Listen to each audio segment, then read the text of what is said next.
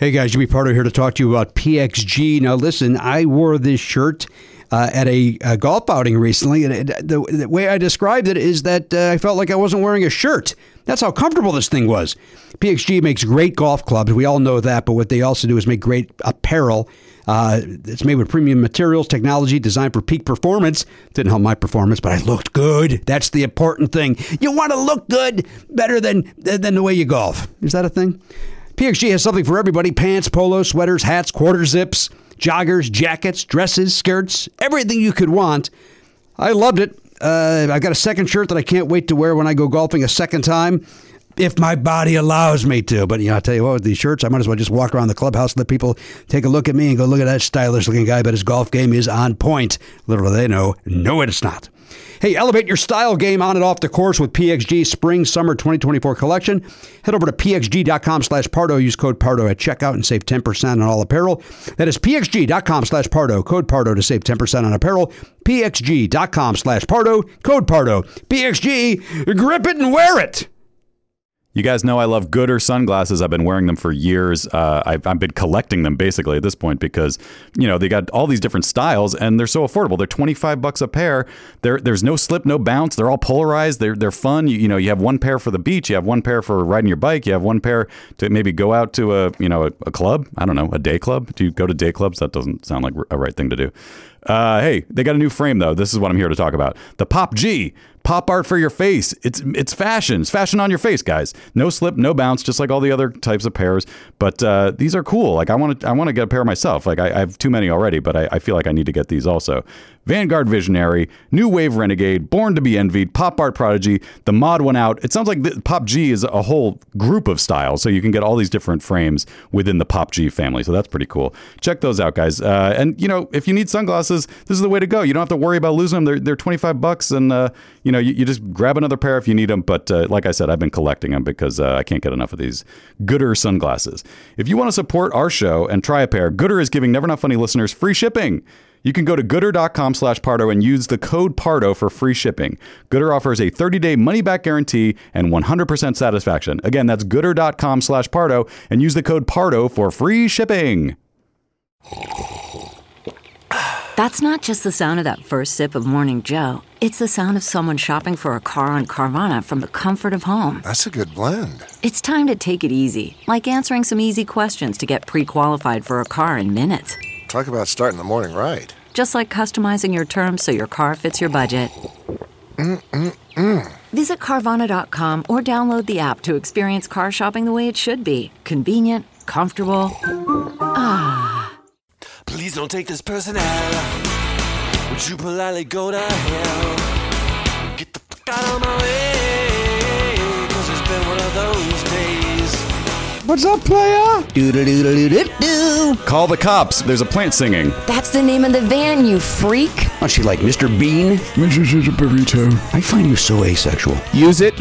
Don't me, Frankenstein. Mad at the world.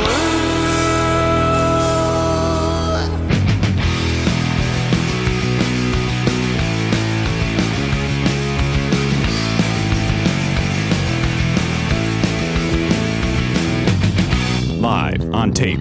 It's the fastest hour in podcasting. This is Never Not Funny. Now, here is your host, Jimmy Pardo. Hello, everybody. Indeed, yes, welcome to the program, episode 2717 of the award-winning podcast, Never Not Funny. I am Jimmy Pardo. Happy holidays to you. We welcome you in on Elector Day. The electors are giving the official the vote count, and which will change nothing. Our president and his cult-like following will still be nuts and still think that they won, and will somehow try to find a bulldozer to push over a tree. I don't know what they're going to do. We welcome everybody into the program, and on this a very blustery day outside of my house here. Seconds ago, the wind actually blew something down, and the wind was so crazy, I think it got caught between the two houses. And then ricocheted off the neighbor's house and then into this window, because it should just go down a chute. The wind. It should not affect that window being open. The one over on that side of my room should not ever have wind coming in it, but it did for just a split second. So Jimmy, is that any similar to being caught between the moon and New York City? It's very similar to that. I call that the crisscross. That's what I call that when that wind happens like that. And by the way, Elliot, I'd like to compliment you on your new toupee. It looks fantastic. It really looks great. Can I do the joke? Can I do it? Your hair is never that poofy, so it literally looks like you slapped on a toupee. That is wild. Oh boy, it's even worse when I do that. Yeah, after what you just did, it's like a cone head. Oh, well, congratulations! It looks fantastic. I think the relatives will be fooled at Christmas. So success for your toupee. How far away are we from high-tech Zoom toupees? I don't know. A guy had a cat on his head for an hour and a half on a Zoom the other day, and it looked real. Pretty good, and it stuck around. Like everywhere he moved, that cat stayed with him. I'm an old man or a rube, but that honestly, I am genuinely impressed by the technology of that, whatever that technology is. I know it's like in Snapchat and all those other things do it too, but just the idea that you can, on the fly, superimpose a 3D object on your head in a video call, and it looks relatively real, is crazy. By the way, it looks so real that when you watch SNL and they do that tiny horse, and Timothy Chalamet's hand is 4 inches away from petting the horse, you think like the guy on our Zoom did a better job of having an animal in the scene with him. Yeah, I wasn't sure if that was supposed to be like. I don't think it was, but on some level, it's like, was this crappy on purpose? Is that part of the joke? The close-ups, I mean, when you look at the crazy. close-up of the horse's face, that was like claymation, whereas the other stuff, it was like a different modeled material, like it was a different thing completely. I saw a lot of tweets about that and about Tiny Horse and how exciting people were about Tiny Horse. I thought it was fine. I enjoyed it. I don't know why I wouldn't have rushed to my computer to talk, to Tiny Horse equals genius. Really? I don't know. Really? There was one line that I loved. What was the one line? Because I think I don't disagree with you, Garen. What was your one line? He said, "You can trust me with the hogs. You can trust me with the truth." Yes, that killed me. It was so stupid. I did like that. And you know what? I did like the whole, the whole conceit that that we've seen in a million movies of come on, stupid, get moving, get. Yeah, and then reveal that he's gone actually like an inch and a half. The wide shot, yeah, it was funny. I agree with you, though, Jimmy. The first time I watched it, I was watching it. Elise had fallen asleep, so I was kind of watching it by myself, and I was like, "This is fine." It's like it mostly just made me think of Tiny Elvis, the thing they used to do with Rob Schneider, which was so funny. And Nicolas Cage, I think, was involved at one point. That's right, Lily. Yeah, that's right, Tiny. The joke, if you haven't seen that old sketch from the 90s, the joke was that it's like Elvis always had this very sycophantic entourage around him, just like yes men, telling him whatever he wanted to hear. So it was just that notion, but Elvis is 4 inches tall, and so everybody's like, "That's right, Tiny, you got it, buddy." Like it's just like so great, kissing his ass unnecessarily about everything. But he's tiny, and it was so dumb and really funny. But yeah, so I was like taken back to that mostly. But then when I was the kids wanted to watch something. I think the sketch with the two SoundCloud rappers. I thought they would enjoy that. And then I was like, is there anything else that Charlie would like at all? And I was like, oh, maybe Tiny Horse. So I put that on, and he liked it. Like, he didn't lose his mind over it, but he thought it was funny. He didn't rush to the internet and say, he did not. Tiny Horse equals genius? No, he didn't. He laughed a few times, but boy, my son has become quite the critic when it comes to SNL. It's like after the monologue, he's like, well, those were words. Oh goodness! And it was fun.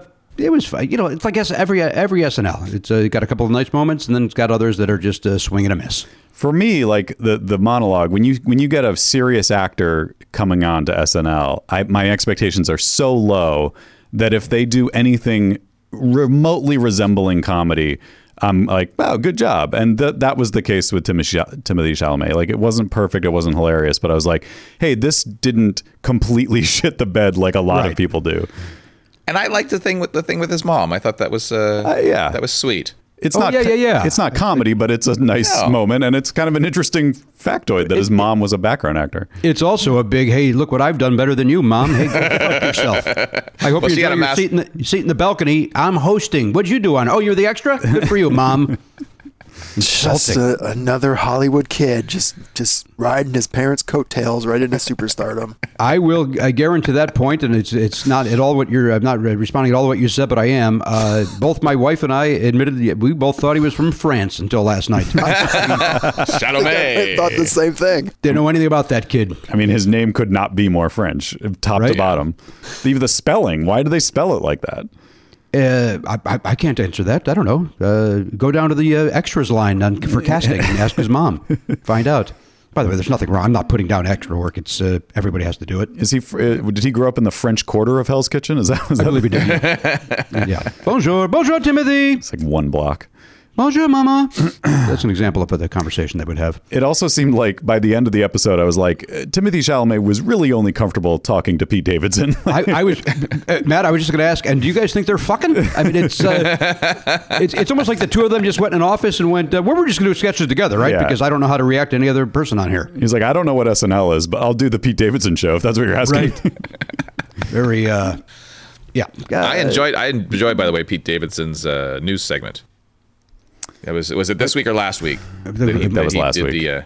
Was it last week? Yeah. I watched both of those last night. I see, back to back, huh? Yeah. And of course, Villaseñor's Dolly Parton. I finally got to see that last night. Yeah. Holy criminy. Yeah. Very good. She nailed it. Yeah. Oh my God, yes. You would think she was lip syncing. That's how great I know. it was. It's like jarring. Like it's not even funny. It's just like, wow, what is that really happening? Like, is she really making? I will say that if I had not seen Melissa Villaseñor in person doing her impressions, I would have thought, well, there's no way she's doing that. Yeah. Like if it was any other cast member, right. I would go, well, she's lip syncing. That's Dolly Parton, and they're doing a bit. Yeah. But yeah, it's great. By the way, so good. If they ever were to do that, I think the way they have to do that is Dolly Parton is there. Yes. And then they reveal that she's been doing the whole thing the whole time. But yeah, oh man, just it was so perfect. Crazy business. Well, Melissa Villaseñor did her Dolly Parton, and I'm here for it. Yeah. Garen, you take these very personally when I make these jokes because I think you do these tweets, don't you? I have done those tweets before. Yeah, you have. So you think I'm attacking you when I do this? Not at all, because they're stupid. I agree with you. Okay, but I just wanted to confirm. I am making fun of you. That's what I was going to say. I think you are. Like, you should feel offended. Fair it enough. is directly towards you and your tweet. I accept your criticism.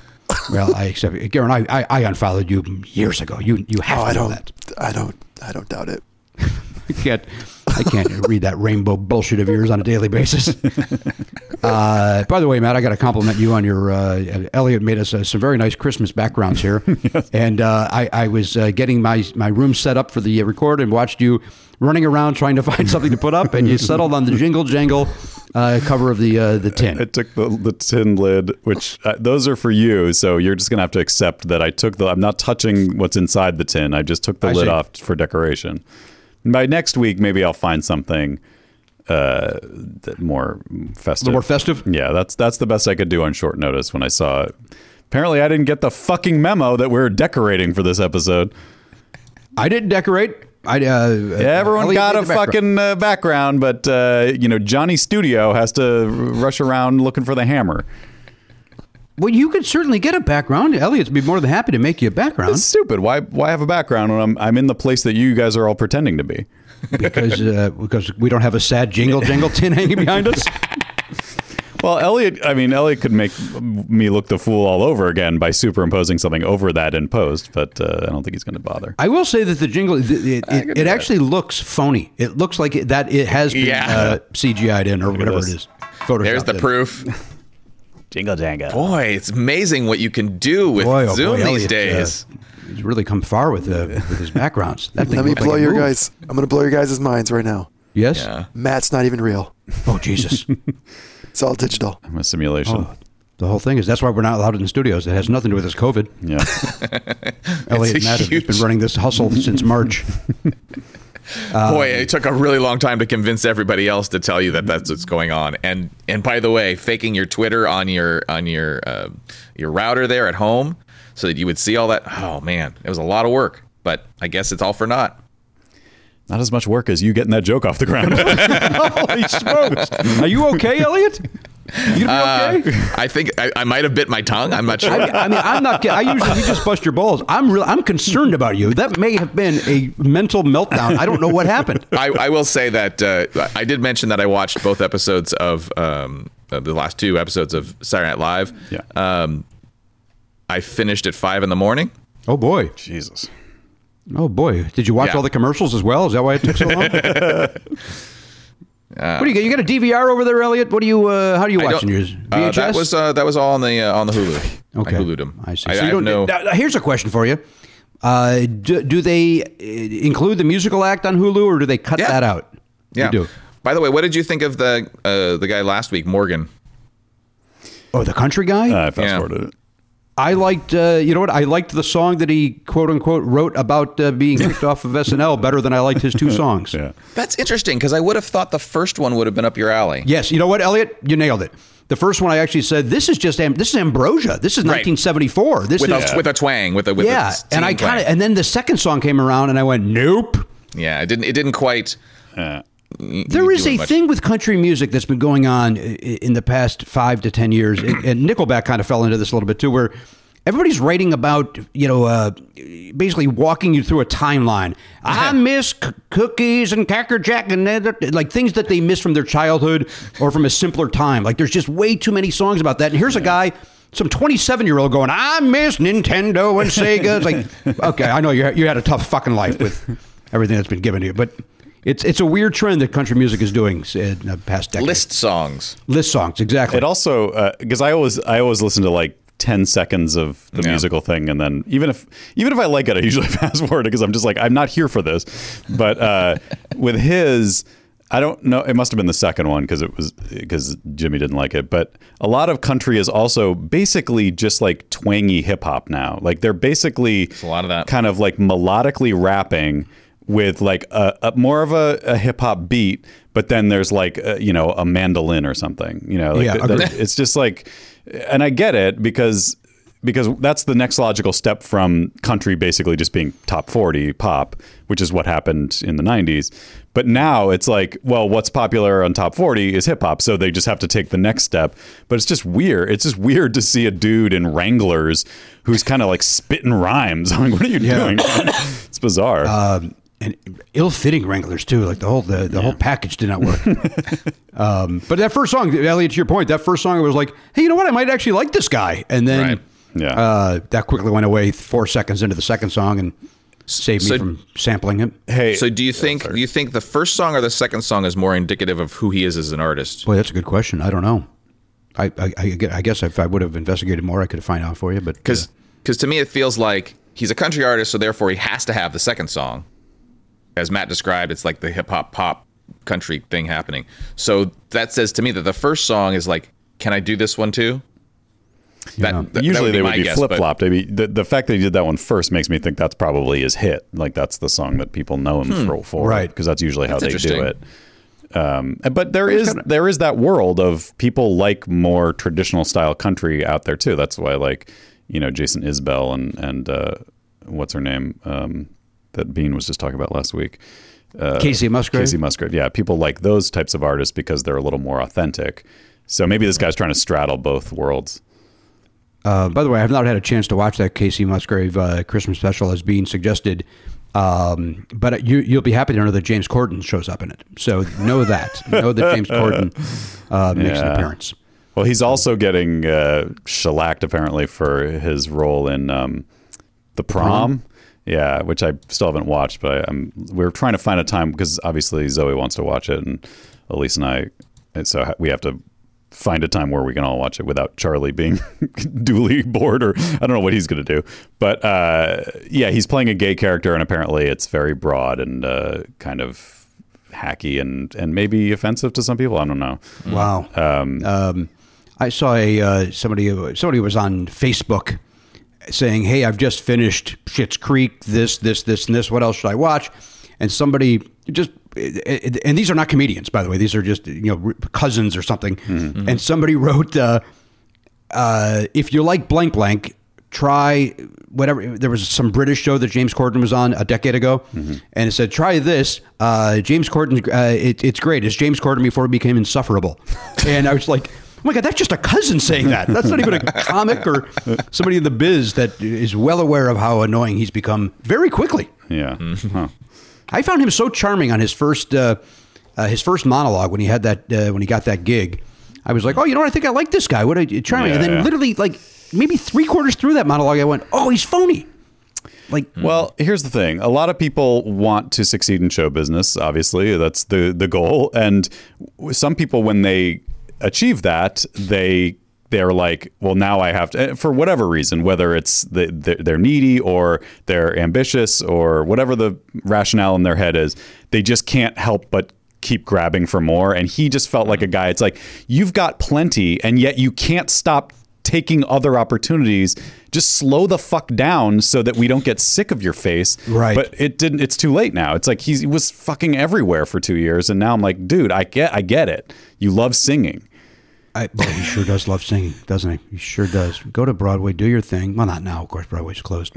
No, perfect time. Head over there, Jimmy. Just do a show for the mice in the rafters. Do a show for the cast for the Temptations. They're looking for a we pasty finished white guy. that finally. By the way, we talked about it yesterday on the live stream. Yeah. And by the way, thank you to all the kind of a small, intimate group for our live stream yesterday for the bingo for the tier 3 folks. Mm-hmm. But we had a great time chit chatting with the folks, and people win, and we play sevens. We have a good time. If you're not a member of the Platinum, now's a great time to jump in. With the holidays coming up, and then of course the new season starting, and maybe some new perks will be on their way as well. Yeah, can I jump in quickly and say, if you do sign up for tier 2 or tier 3 before January 1st, then you will get the year 1 perks like the t-shirt and the pin. And then once you reach the level of 3 months into the next year, you will also get the next year perks. So the year 1 perks will be gone once we hit January 1st. But if you wanted to sneak in and grab those, then sign up before the end of the year. You know what, Matt? I'll jump in with this too. I think I'm going to be doing some calls this weekend. If you've not had your personal phone call with Jimmy, if you're on the tier 3, be on the lookout for an email about that from fanclub@jimmypardo.com. Also, I'm getting a lot of this year more than ever. I'm getting a lot of personal emails asking, "Hey, my husband or my cousin or so and so is a huge fan. Can I pay you to call them for the holidays? Can I pay you to as my gift to them? Can I pay you?" And here's how I'm answering all those, and I'll answer now. And this is the best way to do it. Subscribe to level 3. Subscribe to tier 3 of this. You get a personal phone call from me by being a member of that level. And the cost of that would be less than what I would charge to make a personal phone call. So join that. That's the best way to do it. And then that way you also get this show, and you get that person gets a bunch of other stuff in addition to that phone call. So that is the easiest way to get the personal phone call from Jimmy if you want to give a gift. And I did one last week. Somebody called or somebody wrote me, and I explained. I said, "Do this," and that person wrote back, "You know what? That is a better idea. That's fantastic. Thank you for the idea." And so that's the best way to do that, because again, I would charge more than that year subscription for me to take time out of my life to call some guy and go, "Hey, buddy." Yeah, I mean, what you guys may or may not know is Jimmy doesn't get out of bed for less than $500,000. So Goddamn right I do. If you want to play with the big boys, then be my guest. But well, you got to roll the dice, and I roll dice the size of the Alex Trebek on high rollers. I got big dice over here, a couple of big die. Anyway, die. I interrupted you saying thank you to the subscribers, and yes, thank you to to everybody that showed up to the tier 3. Always a great group of people. Always good to see those nice smiley faces. Of course, we have the if you're a member of tier 2, on December 27th, we have our monthly live stream. And again, just some of the perks that we have in addition to, it was a calendar and a shirt and so on and so forth. And again, those the new perks will be coming for starting, I believe, in February or March. I'm not exactly sure how that works. I'm not involved in the show very much. Hey, Matt, the new season season probably also mention that we're for those folks who maybe signed up after June, we're working on getting your perks out. There's some administrative things that have been happening, so we're going to do a bunch in December, and then there'll be another bunch in January. So for some reason you don't end up in the December group, make sure to look out for January. And also there's been some emails that have gone out asking folks for information like t-shirt sizes some people haven't provided, or there was some confusion, or if you're international and you haven't paid for shipping, you should look for that as well. Yeah. And if you get that email and you're like, oh, I don't care, I don't need the perks, I just like listening to the show, please just email back and say I'm good. Because if we don't hear back from you, you'll just remain on a list of people that we have to continue to hunt down. We'll still keep emailing. Yeah. I think the main thing to point out is that while we are, and very luckily, very gratefully, nice sentence, Jim. What am I, Elliot, falling apart here? We are a successful show, but we are also a team of four. Mm-hmm. We don't have a machine behind us that takes care of all these things. So, it's all of us dealing with all of this stuff. So, and we do the best that we can. So, to Matt's point, if you could answer that email, that makes our lives 1,000 times easier. And then also you don't get an email every 3 months going, do you want your phone call? Do you want your phone call? How about your phone call? Time for the phone call. Yeah. Please subscribe to your phone call. Just let us know. Oh, speaking of that, if you were qualified for a phone call and you feel like you've never received an email from us saying, hey, when do you want to do the phone call? Email info@nevernotfunny.com and let us know, because maybe there's something going to spam or something and you haven't been getting. Yeah. There has to be something going on, because there's a good group of people that said, I want the phone call that I write every month, and then they never RSVP. So something has to be going on where they're going to spam or something, because those are people that those are requests, people saying, yes, I would like that personal phone call. Well, then let's go. Schedule it up. And if you're not getting any emails from us and you feel like you should be, then just definitely add info@nevernotfunny.com to your address book in your email so that it's not going to spam. Well, there we go. There's our business pitch, and I think it went very well. I mean, there was a lot of information, and most people didn't need any of that information. But let's talk about that tribute to Broadway that Tina Fey hosted on Thursday, because you watched it. More than happy to. And again, we alluded to it a little bit yesterday. I was about halfway through it during that live feed, or during the live stream. That's where we were caught up. It was.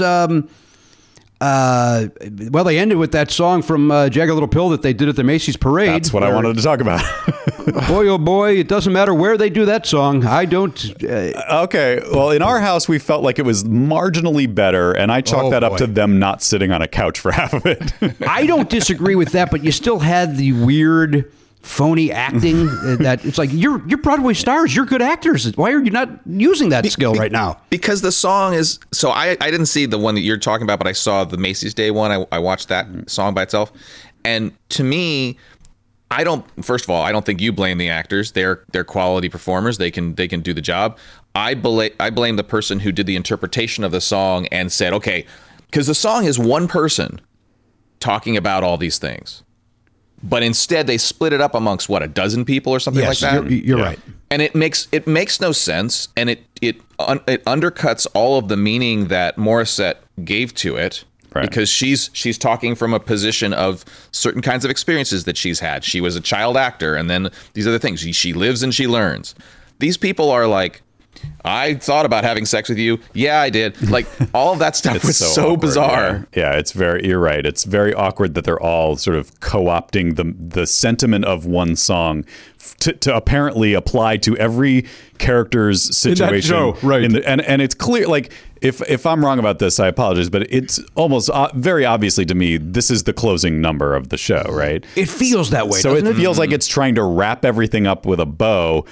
And so not knowing what the story is at all, that makes that part very weird. But additionally, it's just like, oh, so that's so convenient. This is true of a lot of jukebox musicals, but it's like, how convenient that this song written 25 years ago just so happens to apply to every single person who was in the story in different ways. And I think that feels like that's not a good way to write a story. It's like, let's take a single POV song and then split it amongst 18 people. I agree with that, but what I will say is, like, I did say, well, I'm still going to see the show when it comes to the Pantages. Absolutely. And Oliver's like, why? I said, well, we're seeing the song out of context. We're not seeing it in the show. Maybe we'll be crying our eyes out when we see this in the theater. Maybe. I doubt it. Yeah. I also don't like, and we talked about this before, that it's rentified. Like it doesn't sound like Alanis Morissette anymore. And by the way, it shouldn't. It's a Broadway version of it, but they're really leaning on that Rent style of melodic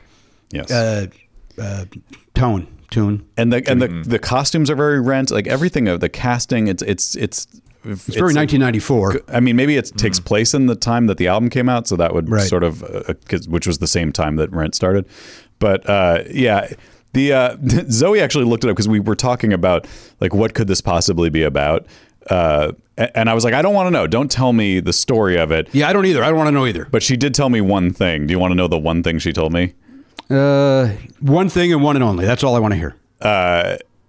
I'll just say the sentence she said to me, and you do whatever you want with it. The mom is addicted to painkillers. Oh, that's a jagged little pill. That is the jagged little pill. That's how literal and dumb this fucking show is. Well, according to the poster behind it, the Hollywood Reporter says it's electrifying. Well, it's got 15 Tony nominations. Like, that's crazy. Well, also, remember, I got 15 Tony nominations in a year where only 3 plays were put up on its feet. It's true. How sad was it, by the way, when the kids from Harry Potter were talking about their show, and the one kid said, I was about to make my Broadway debut, and we were shut down. I'm like, mother, I felt like I literally out loud went, oh, damn it. Like, I felt so bad horrible. for the kid. Yeah. And so then it's like, well, then what exactly have you been doing? Like, do you even feel like that must be such a weird feeling to be on television promoting a show that you've literally never been, you were rehearsing it, I guess, right. But like you really haven't even done it yet. And it's been almost a year since you were thinking you were about to be in it. Now, like, his life has moved on, right? So like, it's gotta be bizarre to like go back. I would Maybe have to not. assume that he had to go back to a job. Yeah. And you know, that's the one thing that this illuminated for me. Not that I didn't understand it, because I'm a guy that affected. I'm not traveling. I'm not performing. We're not doing live Never Not Funnies. We're not doing, you know, comedy clubs for the most part are closed. But Broadway, there's not even like some comedy clubs can open at 20% capacity. 20, you know, there's some clubs that are open because they don't necessarily believe that this pandemic's real. There's so I like, but when you hear these Broadway performers and they talk about, you know, we've been shut down since March. We're not looking until maybe May or June to getting back. And then they list, it's not, and by the way, it's not just the actors. It's the ushers. It's the concession people. It's the valet parkers at the parking lot across the street. Like Broadway alone has affected so many people.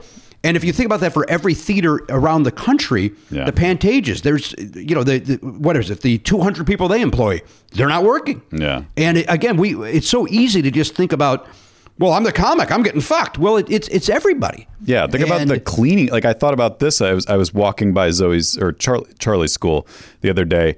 The cleaning crew of every school, they don't have anything to do now because no one's in the school. And same with all those theaters on Broadway. Like, the people who clean the theaters don't have jobs. Like, they're just, and those are people who live probably paycheck to paycheck. I know, assume. Right? And again, it's so easy to put the face of, oh, the actors and actresses, oh, the poor actors there, oh, the Broadway stars can't work. It's not just them. It's like you said, the cleaning crew. Which the one thing I did, and I'm not trying to throw water in the face because maybe I got this information wrong. I was told like the cleaning crew is like the one that they did keep because they have to make sure that that rodents and stuff don't move into the theaters, so they have to keep things moving to that's keep. Good. Yeah. That's and again, I don't know if that's accurate, but that's what you would just think that there would be a lot less cleaning to do if no one's in there. Yeah, I know you don't have to clean up my plastic bottle from underneath my seat. Yeah, which, by the way, I never leave there. I just want to be very clear. I guess what I'm getting at is if I was going to offer the Pantages, if they want me to just come in and like spill soda all over the floor once a week, you're happy to do it. I'm happy to do it. Yeah, I'll walk around there just throwing popcorn all over the place. I actually, I did donate as soon as the show was over. I donated some money to that, as I do even whenever they got those red buckets out there. Yeah.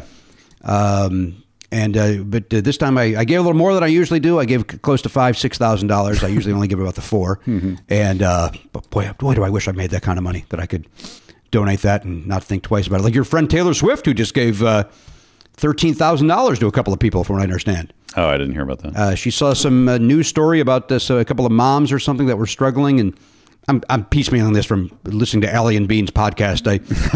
I'm trusting them with their information. Right. She's always doing stuff like that, especially around Christmas. She'll just like pick a bunch of fans on her Instagram and just send them a box of crazy shit. It's like it's crazy. She paid Kesha's legal fees when she was suing Dr. Luke. Oh, I didn't know. She paid part of her legal fees. I mean, wow. She gets such a bad rap for whatever reasons, and I'm not trying to be a Swiftie or whatever, but she's done some really life-changing, amazing things for some people. And I think she has too. Garen, don't you think that it's? And I'm sorry for interrupting, Garen. I'm agreeing with you. Look, I'm not a huge Taylor Swift fan, although my friend Bean's trying to convince me to do so. And maybe I will be. I don't know. You know, I got to do a deeper dive into it. But what I will say is that all the negative stuff seems to be like, well, she dated this guy and wrote a song about it. She dated that guy and wrote a song about it. She dated that guy and wrote a song about it. So fuck her. Like, really? That's seems like a weird thing to get mad at somebody about. She lived her life and then created art out of what she experienced. How dare she? That's so bizarre. But you're able to go, oh yeah, that Mick Jagger song is great. Well, that's about him fucking a groupie, you idiot. Like, it's. Or every rap song that talks about specific people. Yeah, it's bizarre how she gets the bad rap, and because that's really, again, a guy that's not in that circle. That's the bad rap I always hear about when it comes to Taylor Swift. Well, yeah, there's also the element of like she comes off as a tryhard, I think, and that's that rubs some people the wrong way, and she kind of admits that. You know, like that's what's been interesting about her last couple of albums and the documentary is that she basically is just like, yeah, I want people. I'm a people pleaser. I want people to like me. I want, you know, I do. I try really hard, and that comes through in the work, which I think is that's what I've sort of come to realize is like it's very easy to sort of mock her because she just puts it all out there. But I think she's on some level a genuine person who's just trying to figure it all out like everybody else, and it results in what I consider to be really enjoyable music. Actually, the new album, Jimmy, if you want an entry point, just speaking of like that other, when we were talking about that country guy on SNL, it made me think of this. There's a song on the new album called "No Body, No Crime," which is like a classic but kind of insane country song about a guy who may or may not have killed his wife because he was cheating on her, and then the subject of the song, the singer, is now going to murder him and frame his mistress for it, and it's totally bonkers, but really, really good. It's like that kind of sounds like a Carrie Underwood type song. It's like the night the lights went out in Georgia, 2020. It's really good, right? And that's on this new one that came out on Friday. Yeah. Which is the surprise album of hers that she dropped. Yeah, which I have only heard some of, but I've enjoyed. I came around to Folklore. Like I didn't love it at first, but now I'm like appreciating it more. And this one, I'm like, it's got a little more up tempo vibes to it in certain places. And that I read a tweet about it, Matt, today that said Taylor Swift has a surprise new album, and I'm here for it. All right, would you say that that's an accurate tweet? Was that tweet from Mr. Garen Cockrell? That was not me. I don't follow Garen anymore. I couldn't take it. I had to get away from it. Yeah. That song is so.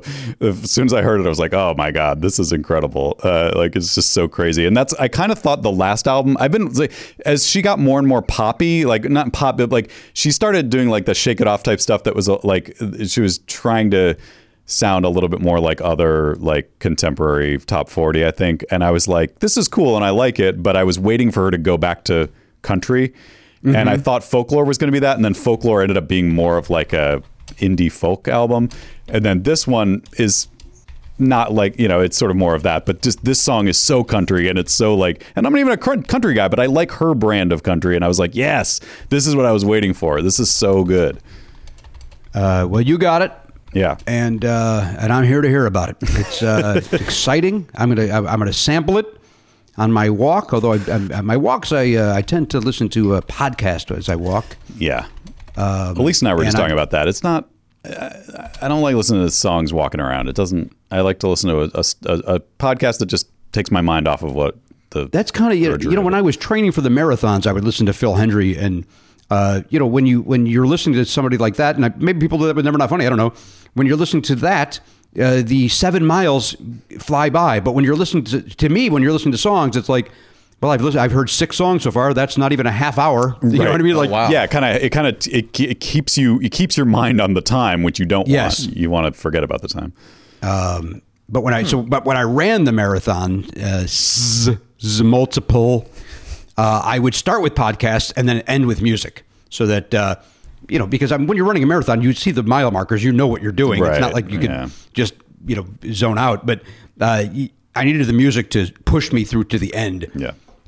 Whereas, you know, at the beginning, it's like, okay, I'll just be running along nicely. And I will never run a marathon again because of my goddamn back. Are you happy, Garen? Tweet that out. Well, Sorry. you told me I know that your pain. you thought that it might be because of all the marathons that all your back and everything got fucked up. I believe it was me training for the marathon this year, the 2020 marathon, and I was not in shape. And I tried to bite off more miles than I could.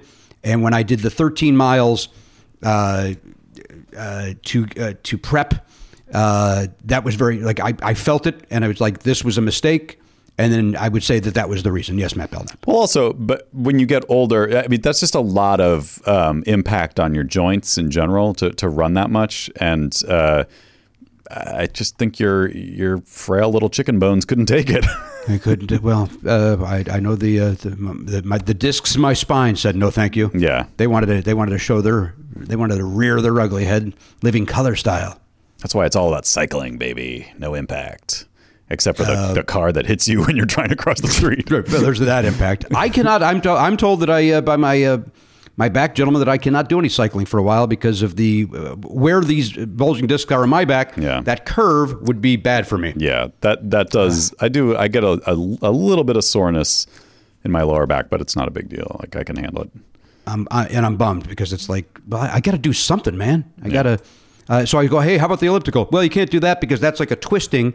And that's not good for what you're dealing with. If it was higher up, you'd be okay. All right, well, great. What about cycling? Well, that's not good because you're bent over like this. Hear me out. What about if I just lightly jog? Well, you can't because that's an impact on this. Like, Hear me out.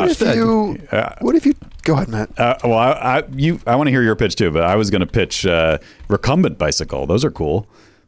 Oh God! Then you're that asshole going around with the orange flag sticking up behind you. Oh fuck you! Or like put a parrot on your shoulder and be done with it. Sometimes they put those wind socks, like those yard decoration, like rainbow wind socks. Like, it's like, come on, buddy. What were you going to say though, Garen? I was going to suggest longboarding.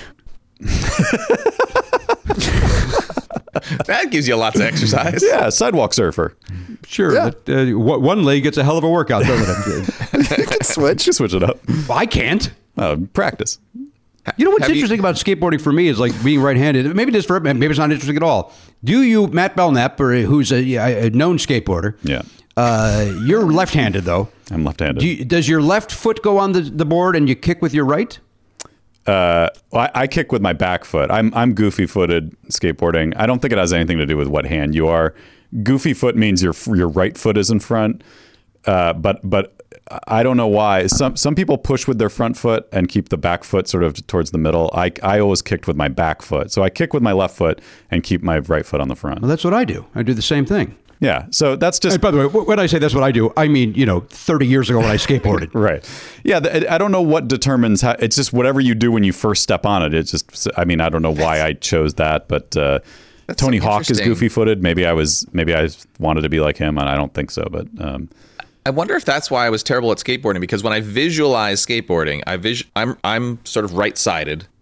I visualize left foot on skateboard, right side kicking. That seems like the most natural thing that I would do. But which foot is forward? You mean on the skateboard? When you then put both feet on it, which one is in the front? Oh, I would think left.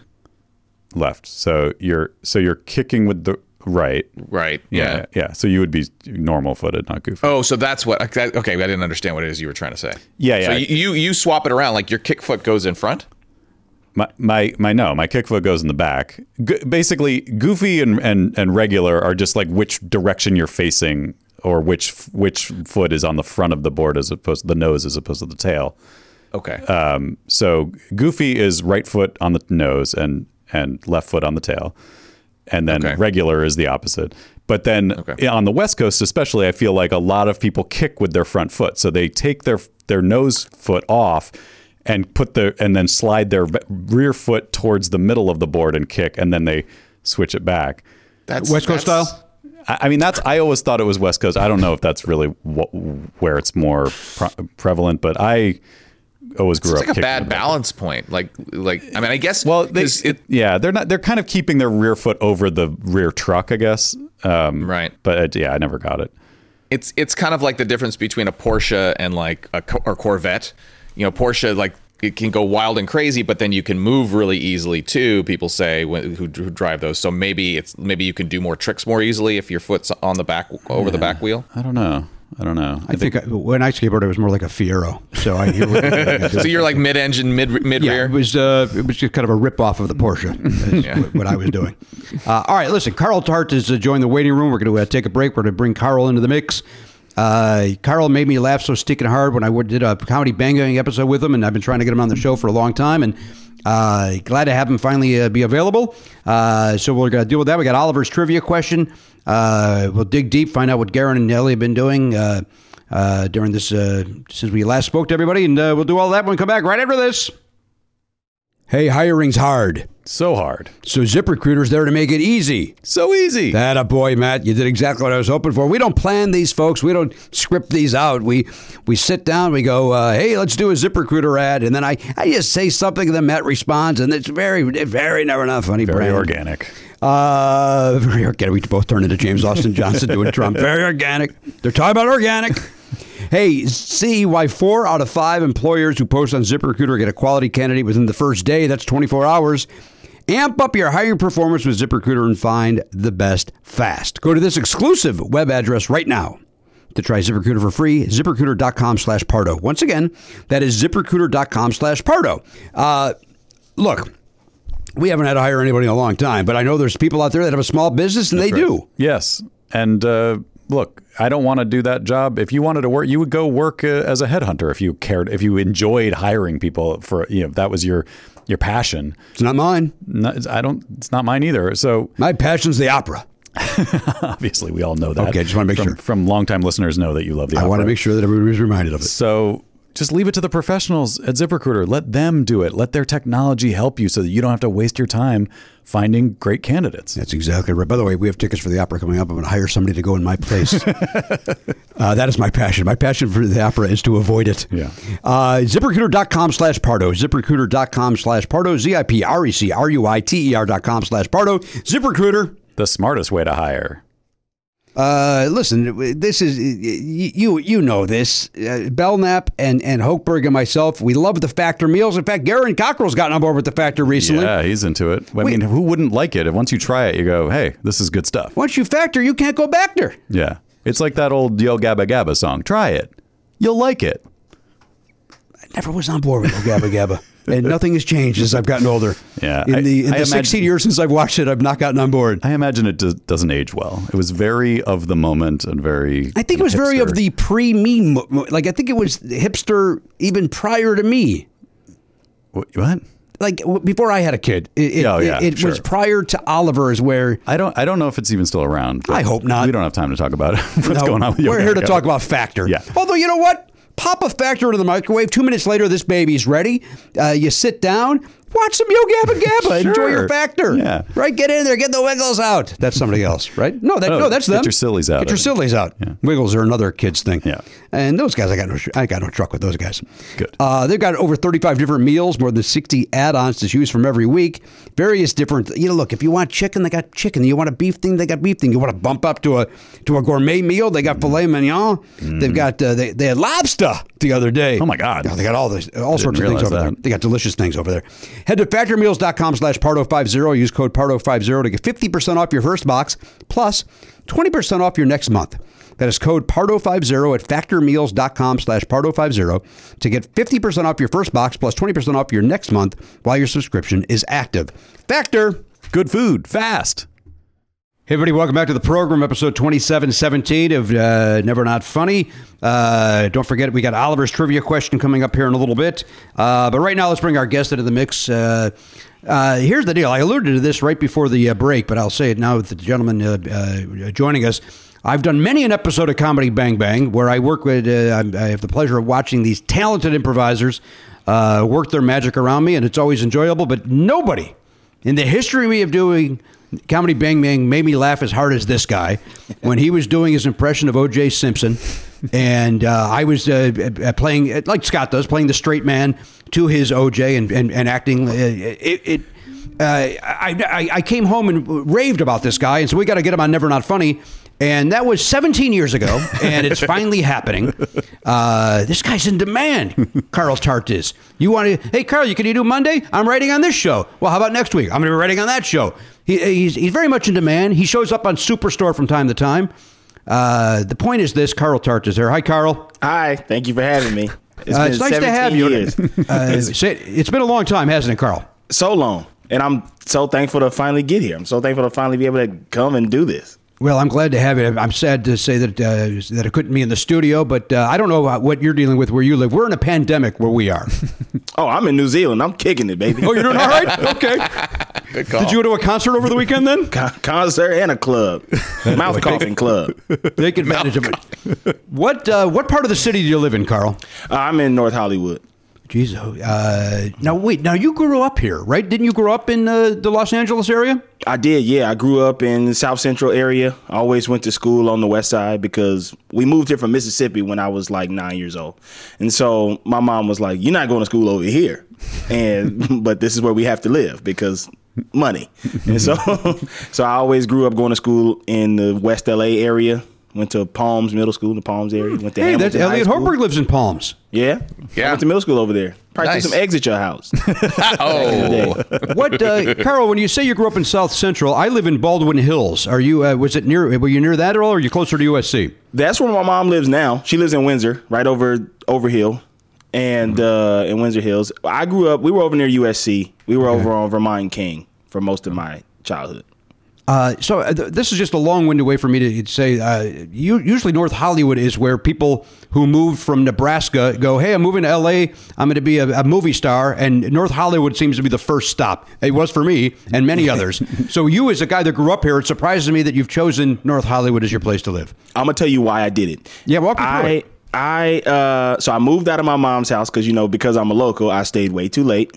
And so when I was like 24, I was like, you know what? I got to go. I can't keep sharing a bedroom with my brother at 24 years old. Right. Like I can't keep making excuses to girls as to why they can't come to my house. Right. I need to get out and I need to get a roommate. At the same time, one of my good friends was having a baby and they had a roommate in their house that they were like, we want this guy out when the baby comes and we trust you around the baby. And I love babies. So I was like, yeah, I'll come hang with the new baby. It's a good opportunity for me to get out of my mom's house. And so I lived there for 4 years. And then once it was time to move out of there a year ago, I was like, okay, I need to find a place. But finding an apartment in Los Angeles is impossible. Mm-hmm. And so I stumbled upon a friend from mine, a comedy friend of mine, who's like, I'm a manager at an apartment building. We got an open apartment. I was like, I'll take it. I don't care what it looks like. I'll do it. And not much closet space in here. I got to be honest. But it was easy. It was all I had to do was apply. And so I was like, yeah. This is like what they call West Toluca Lake, especially all the people who seem to hate unhoused people and stuff on next door. Like in this area, I go, this is the area I live in. It's Mississippi of the West, kind of. when you get on that next door app. But where are you? Again, I grew up. Are you east or west of Lancashire? This is entertaining to our listeners in Iowa. I am directly west of Lancashire on Vineland. I'm right at the split. You know You're where right there. Yeah, I'm right there. Wow. You're right where the Blockbuster used to be, right by Odyssey Video. Yep, I'm right there. That's right where we live too. That's where I ride my bike every day because I ride on the Chandler bike path and then I just keep going all around that little triangle. Yeah. Oh man, I might have do some eggs at you. Yeah, probably. This guy can't a lot of egg throwing. people. Still doing it. Still doing it. It's right for whatever neighborhood. Yeah. It's just so much fun. Why give it up? I mean, people shouldn't You stop put in the throwing time eggs. if you're good at it. As a reminder, don't do the crime if you can't do the time, Elliot. All right, Carl Tart is here. He's talking to us from North Hollywood, California. He's currently writing. I think I got this. Are you on? Oh shit! Now my mind's blanking. The young man from SNL has a sitcom now. What's Kenan Thompson? Kenan Thompson. Are you working on Kenan's program? Yeah, working on Kenan's program. We wrote all the episodes back in the beginning of the year, and then we were sent home on a Friday. We're like, let us figure out what's going to happen, but we'll probably just be off for like a week. And we never came back. So we wrote all the episodes, but now the Gavin Newsom has let the film industry come back full force. So we back in there, masked up, shielded up. And I'm just there to, be the on-set guy because most of those other writers are working on something else now. So I get to be the on-set guy for every episode, which is really cool. Nice. So, Carl, when you say masked up and shield up, are you also, do you get tested for COVID each time you go to the stage, or you do it once a week, or every day? Yeah, Wow. every day. Yeah. Wow. Which gives me peace of mind. Sure. Yeah. Of course. It's like, all right. And so That's all my interesting friends, because I had like, heard that. oh, go ahead. I'm sorry. I had heard that it was like once every 3 days or something like that. It's every day. Every day for me. We rotate between lab tests, so like nose swab and rapid, which is less less accurate. But if you just did a lab test the day before, then you'll have your lab results and your rapid results, and it makes them more accurate. And you've been negative the whole time. You've been lucky enough you have not caught this thing. The entire time I've been negative. Even had some scares. Like some like, hey man, I got it. And I was like, well, we just played golf. Like so, but we definitely. I've been lucky to not to not grab it. And my friends who have had it have also been lucky where they were very mild. Nobody has gotten really sick. Good. So, very, very lucky. Just like the White House. They not one person from the White House got a bad case of it. They all. So therefore, it's just like the flu, Carl. It's no big deal. Nothing to worry about. No big deal. Yeah. But then Herman Cain died, so. Yeah, but that doesn't affect them. They don't seem to give a shit that he died. I know. He wasn't in the White House, but I just, he's in the extended family, I guess. That made me so mad because I am not a Herman Cain fan by no stretch of the imagination. But I was like, really? He's the only one that's going to die? Right. Come on, y'all. Like, damn. Like, it's crazy. I'm with you, Carl. And then when you read the news today, like with the vaccines going out, that the White House will be some of the first people to get vaccinated. Now, look, no matter whether you like Trump or not, he's the president. He should be the first guy, one of the first getting vaccinated. Done. But the other assholes running around that have been refusing to wear masks and say it's a hoax and it's nonsense. Why do they get priority over a nurse? I think that's insanity. Yeah, I agree with you. There, I'm on my soapbox now. I'm off of it. We're back to comedy. Carl Tart is here. He's taking time away from the Keenan Thompson program, and you're not there today, Carl. Why, are you guys on Christmas hiatus? What's the story? Not Christmas hiatus yet. COVID-19 must hiatus for a little bit. We had a case that was a little close to the pink zone, which is the main group of people who are closest to the actors. A crew member in the pink zone got it. So when a crew member in the pink zone gets it, we kind of got to shut down. Okay. Just to be safe, but everything's fine though. We'll be back tomorrow. Hey, Carl, when we say pink zone, we're talking about vaginas? Is that what that stands for? Yeah, in the vagina zone, in the coochie zone is what I like to call it. Sure. And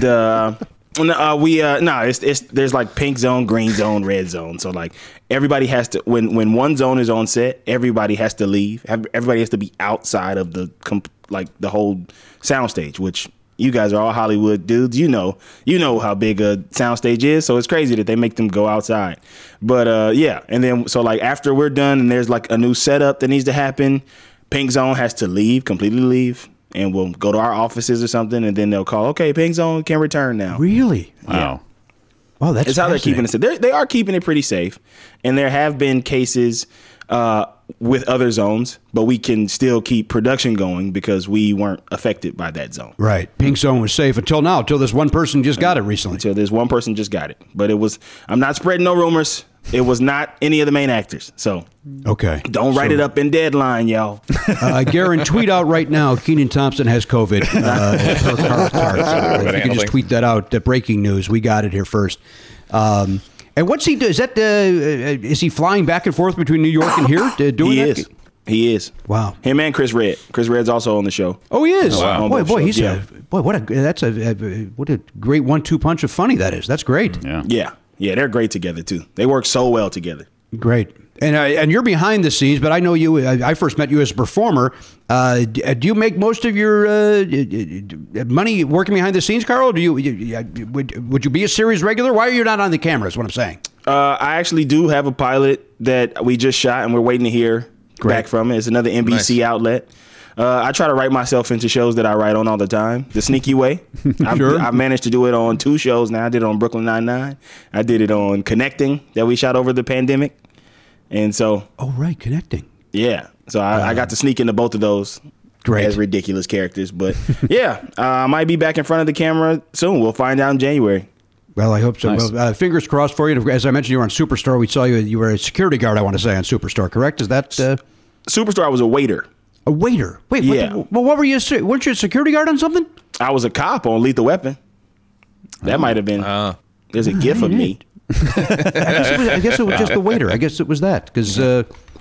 Oh shit! I look like a security guard and everything. I'm a large dude. I'm large and in charge. Yeah, there's no question about that. There's no.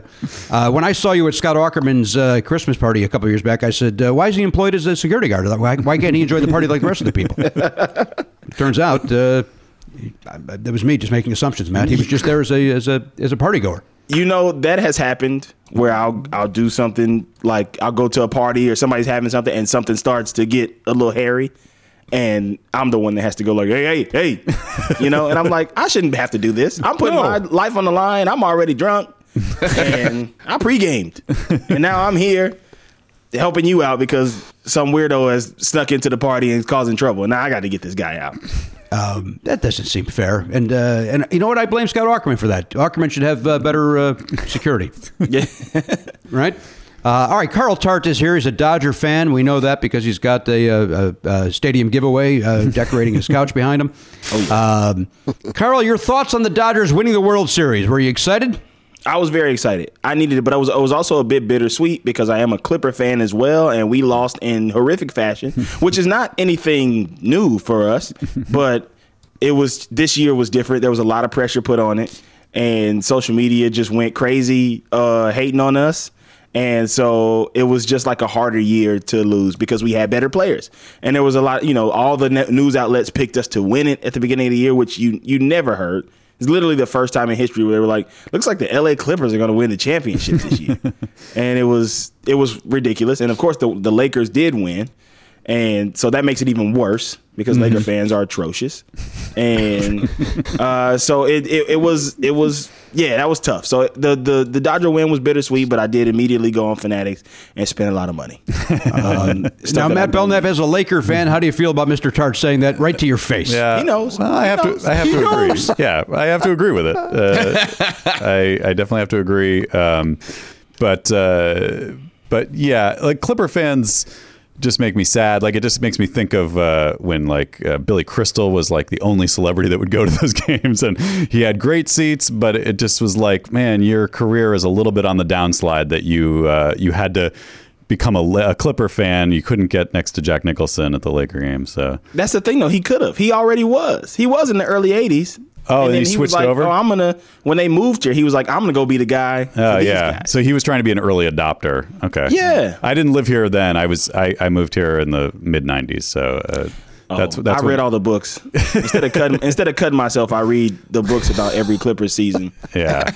Well, I also used to justify my hatred of the Clippers with Donald Sterling, because Donald Sterling was like a supervillain, just like a terrible human being. But then, once they grappled the team away from him, and Ballmer came in. Although I don't like Microsoft as a company either, so I was still like, okay, well, I can still hate these guys because fuck Microsoft and fuck Steve Ballmer too. But they have been a lot better and a lot more enjoyable to watch since Ballmer came in. So. We're not the same. I'll give you an anecdote about Donald Sterling.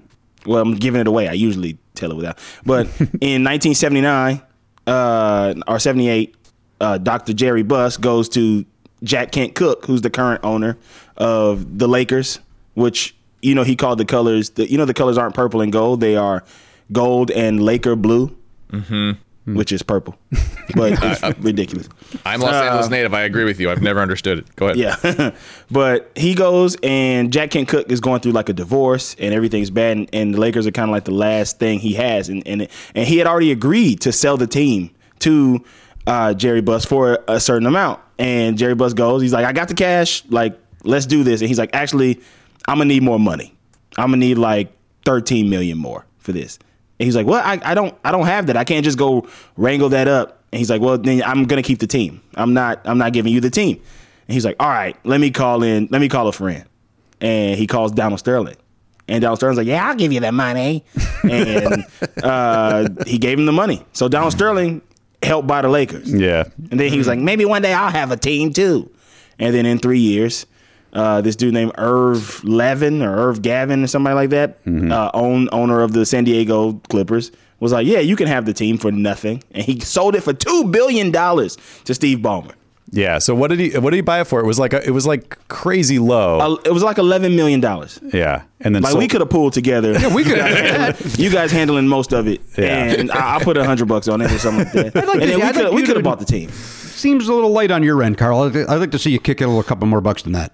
All right, $100 and a pair of Jordans, something like that. Again, I think more than that. We're covered on shoes. We don't need you to. We don't need your footwear. We're going to be fine. It's an investment, Jimmy. Jordans are an investment. Yeah. Oh, I see. You're going to run that game with me. All right, Carl Tart is here. Clipper fan, Donald Sterling advocate, apologist.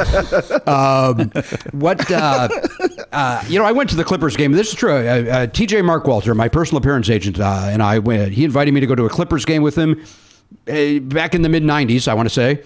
And we just bought tickets there, and I think we sat right next to Billy Crystal. I think it was... Wow. That crazy. Like, we just bought tickets and nobody was going to the game. Yeah. So it's like we were able to just basically sit next to the guy that overpaid for his seats. Who was the other? There was was it Frankie Muniz? There was another 90s celebrity. Frankie Muniz liked him. Ashton Kutcher was a fan. Oh, okay. He was one of our celebrity guys. And Kadeem Hardison. Let's not forget Kadeem Hardison. Oh, yeah. Back at the height of his career, when A Different World was really popping. Yeah. He was at all the games. He loved the Clippers. Yeah. Yes, of course, it was a sinking ship to try to ride, but you don't really know the ins and outs of a team when you're just kid, like, yeah. I'm just going to root for the other team. I'll tell you how I started it. I had won a 3-point shooting contest at the Big Brothers Big Sisters of Greater Los Angeles, and I had won a 3-point shooting contest when they do like Mentor Day, where all the kids get together at Jesse Owens Park, and I won 2 tickets to the game, and I went home and I was so excited. It was going to be the first NBA game I'd ever gone to. We had just been out here for like a year, and that kind of like got me some friends at this thing because they was like, oh, he can shoot. This kid can shoot. Mm-hmm. And so I was so excited. I went home. I told my mom, I got tickets to the game. We can go to the game like tonight. And she was like, oh, that's great. Yeah, we'll go. And my mother's boyfriend at the time, who is a native, he's a Pomona native, obnoxious Laker fan. Also, not my dad. And so I was annoyed by him. Like, and he's actually a great guy. He became my brother's dad, and he's done great things with him. But he wasn't mine. He wasn't my dad, and I didn't like him around. I was like, who is this dude? Like, I don't want to be here with this guy. Like, I could go back to Mississippi. But he was here, and he just roasted the Clippers the whole time. He just made fun of, you gonna go to the Clipper game, man? Clipper game, blah blah blah blah blah. Billy Joel got more banners than the Clippers. Just talking. I'm like, shut up, man. I don't care. And I'm like, you know what? Just to spite you, I'm gonna be a fan of this team. Because they'll win one day. Yeah. And 20 years later, I'm still waiting. Right. But, and you still see this guy? I do still see him. He is not my stepfather, but I do still see him. I do still talk to him. He sent me after the championship day. He called me like 5 times. He would not stop calling until I answered the phone. And he's obnoxious. He's obnoxiously awful. I'm like, you're the reason I'm a fan of this team. You know that, right? I did this to spite you. Yeah, how's that working out for you? Blah, blah, blah, blah. Yeah, you still lose that conversation. You're fighting a conspiracy theory guy, basically. Exactly. I will say, I'm kind of like Jimmy, the way you are with the Cubs, because Jimmy's a White Sox fan from the south side of Chicago, but like, I wish the Clippers success. Like, if it can't be the Lakers, I would love to see the Clippers win it. Like, that'd be exciting for the city, and like, because of their history, it would be an incredible story for them to go from all the way on the bottom years ago, all the way up to the top. Would be great. You're one of very few to say things like that. When y'all were bad for the past 10 years, everybody jumped the ship and went to the Warriors. Yeah, and I was like, you have another team in your city. Yeah, why are you? We don't coexist with we don't get along with the Bay Area. Exactly. We hate the Giants. So you gonna start rooting for the Warriors? Yeah. No, I'm not rooting for the Clippers. Anybody but the Clippers. Like, that's so stupid. There's no rivalry. You guys have 85% of the fans in the city. There's no rivalry. Right. Jimmy, what is the vibe between Cubs and Sox fans in Chicago? Is it the vitriol that it is between Lakers and Clippers fans here now? It's horrible. People would, friends of mine would say, it's a great day. White Sox won, Cubs lost. Yeah. And they would mean it. They weren't saying it to be funny. They meant it. I always say, we're rooting for clothes. What do you You're mad at a guy for wearing that jersey? If he got traded to your team tomorrow, you'd go, he's a White Sox player now. He's the best. Like, They did that this year. We lost Trez to the Lakers this year, and Laker fans, I got 15 messages being like, hell yeah. I was like, 2 weeks ago, you were telling me that Trez was trash and he was the reason that we got put out of the playoffs. Right. Now you happy that he's there? Yeah, just because it makes y'all mad. I was like, it don't make us mad. He was the reason we got put out. Like, he was bad. It's stupid. I don't get it. And I, like Matt said, I'm the same way. Like when the Cubs were in the World Series, I was watching it as if it was my favorite team in the world. I love it. I just who cares? It's that said, White Sox are my squad. Cubs are second, Dodgers third. I'll run it down for you guys. I'll all 30 for you. Tampa Bay is 17, of course. We know that. The Cincinnati 18. What if I really listed it? That'd be sad and pathetic. All right, Carl Tart is here, noted Clipper fan, Laker hater. Again, sterling apologist. But let's go around the horn. Let's check in with everybody. Let's get to Oliver's. Let me give you the topic for Oliver's trivia question. Matt, you got a little bit of music here? Yeah, I do.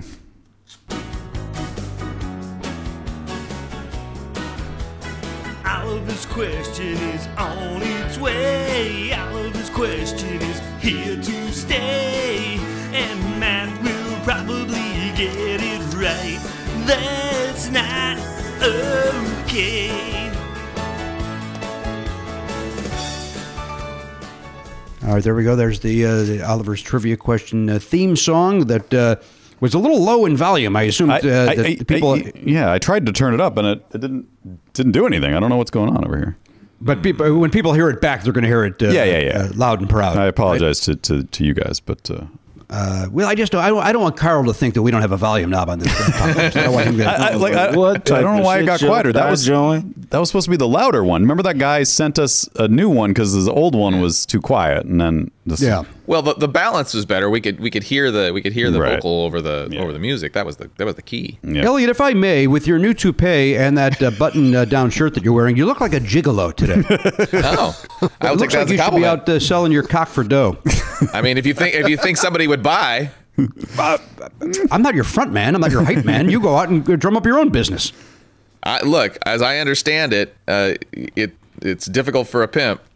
That's how they say it, right? That is the song. Yes, it's difficult in this area when he's trying to pay his mortgage. There you go. So I'm not doing that part. I need somebody to handle the business side, and you seem to be offering. Well, here's my question. This is completely off topic, and we'll get to Oliver's question here in 2 seconds. But did you tell us this? Did you just invest in a bunch of button-down shirts because you've been wearing them a lot lately? So the short of it is, we haven't had washing machines in our building for a week now.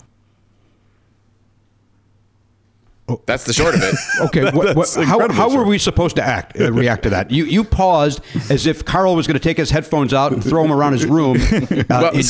Carl, what you don't understand is there is no way for me to tell a story the right way. Come on, Garen. That was all the key. Bullshit aside, all ball busting aside, you dropped that on us like it was fucking breaking news. And Wolf Blitzer was going to come in and follow it up. Well, I mean, if somebody took your laundry equipment away from you and you couldn't do laundry for a week, what would happen to you, Jimmy? I would wear a pink button-up shirt. Just saying. I've gone into the closet because the T-shirts are dirty. I get you. By the way, you look great. Thank you. This was a long way. Went away for me to say thank you for dressing up for the show, and I was going to say caring, but it turns out you're not caring. You're basically just not putting your pajamas on. Yeah, I mean, like Jimmy was literally hinting that he wanted to buy some alone time with you, and you're taking offense at it. I didn't take offense. I took it as a compliment and as an offer to represent me. I am not representing anybody sexually. I'm sorry if Matt's accurate and I misunderstood your compliment, Jimmy. No, he's not accurate. I'm not offering to pay you for sex. And, of course, I believe that sex work should be legal. All right, listen, we cover my political views for the day. Here is Oliver's, 13-year-old Oliver's topic is initial reaction. Initial reaction. Now, Carl, you're going to be writing down your bet anywhere between 0 and 25. Carl, what I didn't tell you off the air is if you get this right, whether the answer correctly or the betting if need be, you win $5, Carl. Yeah. You win $5. Nice. Right, I know you're on a big shot TV show, but who doesn't want $5 to go over to that KFC right walking distance to your apartment? That KFC is now a Starbucks. Oh.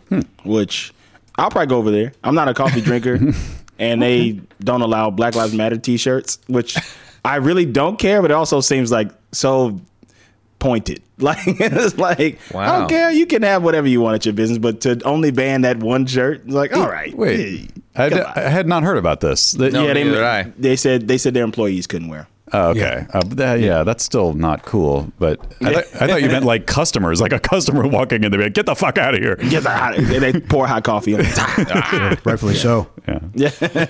This Black Lives Matter. Black Joe. Black Gold Lives Matter. All right. Write down your votes, or not your votes, your bets. Let me read the answer, or not the answer, the question. Hi, I'm Jimmy. Hello. I host the program on a regular. Where are my glasses at? There they are. All right, there we go. Now I can see. I just had to look at myself in the Zoom to make sure my glasses were on. That's how stupid I am. All right, here we go. Here's the question. Carl, and I know the listeners are sick of me saying this, my son has horrible handwriting, so I try to figure out what he's written here best that I can. What are the most common initials on a standard 3-initial arcade machine? Oh. Wow, that's a very specific question.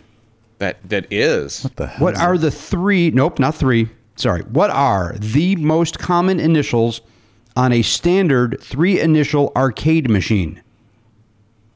Huh. I don't even know what that means, and I like video games. It's like when you win and you put in your. Yeah. So the high Carl, score. thank you. Yeah, I did not understand that part of it. Okay. Got it. Oh, that's a good question then. Now I get that. Now that I understand the question. Thank you, Carl, for not knowing anything about my son, but understanding this question better than his own father did. Unless I'm learning here today that Carl is Oliver's father. Oh, my gosh. I used to live in North Hollywood. There's a chance of this. Does that logic make sense? No. How tall is Oliver? 6'6"? No, he's my son, so he's very tiny. Very, very tiny. So, yeah, that you know what? That alone, you're right, Carl. You've just answered the question. What are the most common initials on a standard 3-initial arcade? And boy, I think there's two great choices there. I could think of a third, and then, I'm trying to think. I guess there are still arcade games that have that 3-letter, like when you get a high score, you punch it in. But to me, that just makes me think of like old school games, which some places still have the old ones, but. Like, do new games still have because you could have as many letters as you want now. Like, that was a limit of the technology back in the old days. Well, I will tell you, as you know, Matt, my son went on that Star Wars game show. Oh, yeah. Mm-hmm. And what was that? Anybody remember what that was called? The Jedi Temple Challenge, I believe? Yeah, the Jedi Temple Challenge. Thank you. And for making it, they received it. Did I talk about this on the air? You didn't, and I didn't know if you wanted to reveal this, because this blew my fucking mind when you sent me the picture of it. Here's what happened. So they Carl, my son, Oliver, and his friend Clementine were contestants on a Star Wars game show that was supposed to be on Disney Plus, but it ended up living on the Star Wars Kids YouTube channel. And it was this huge productions. Ahmed Best hosted the game show, and Jar Jar Binks. And so they made it to the finals, my son and his friend. They did not win.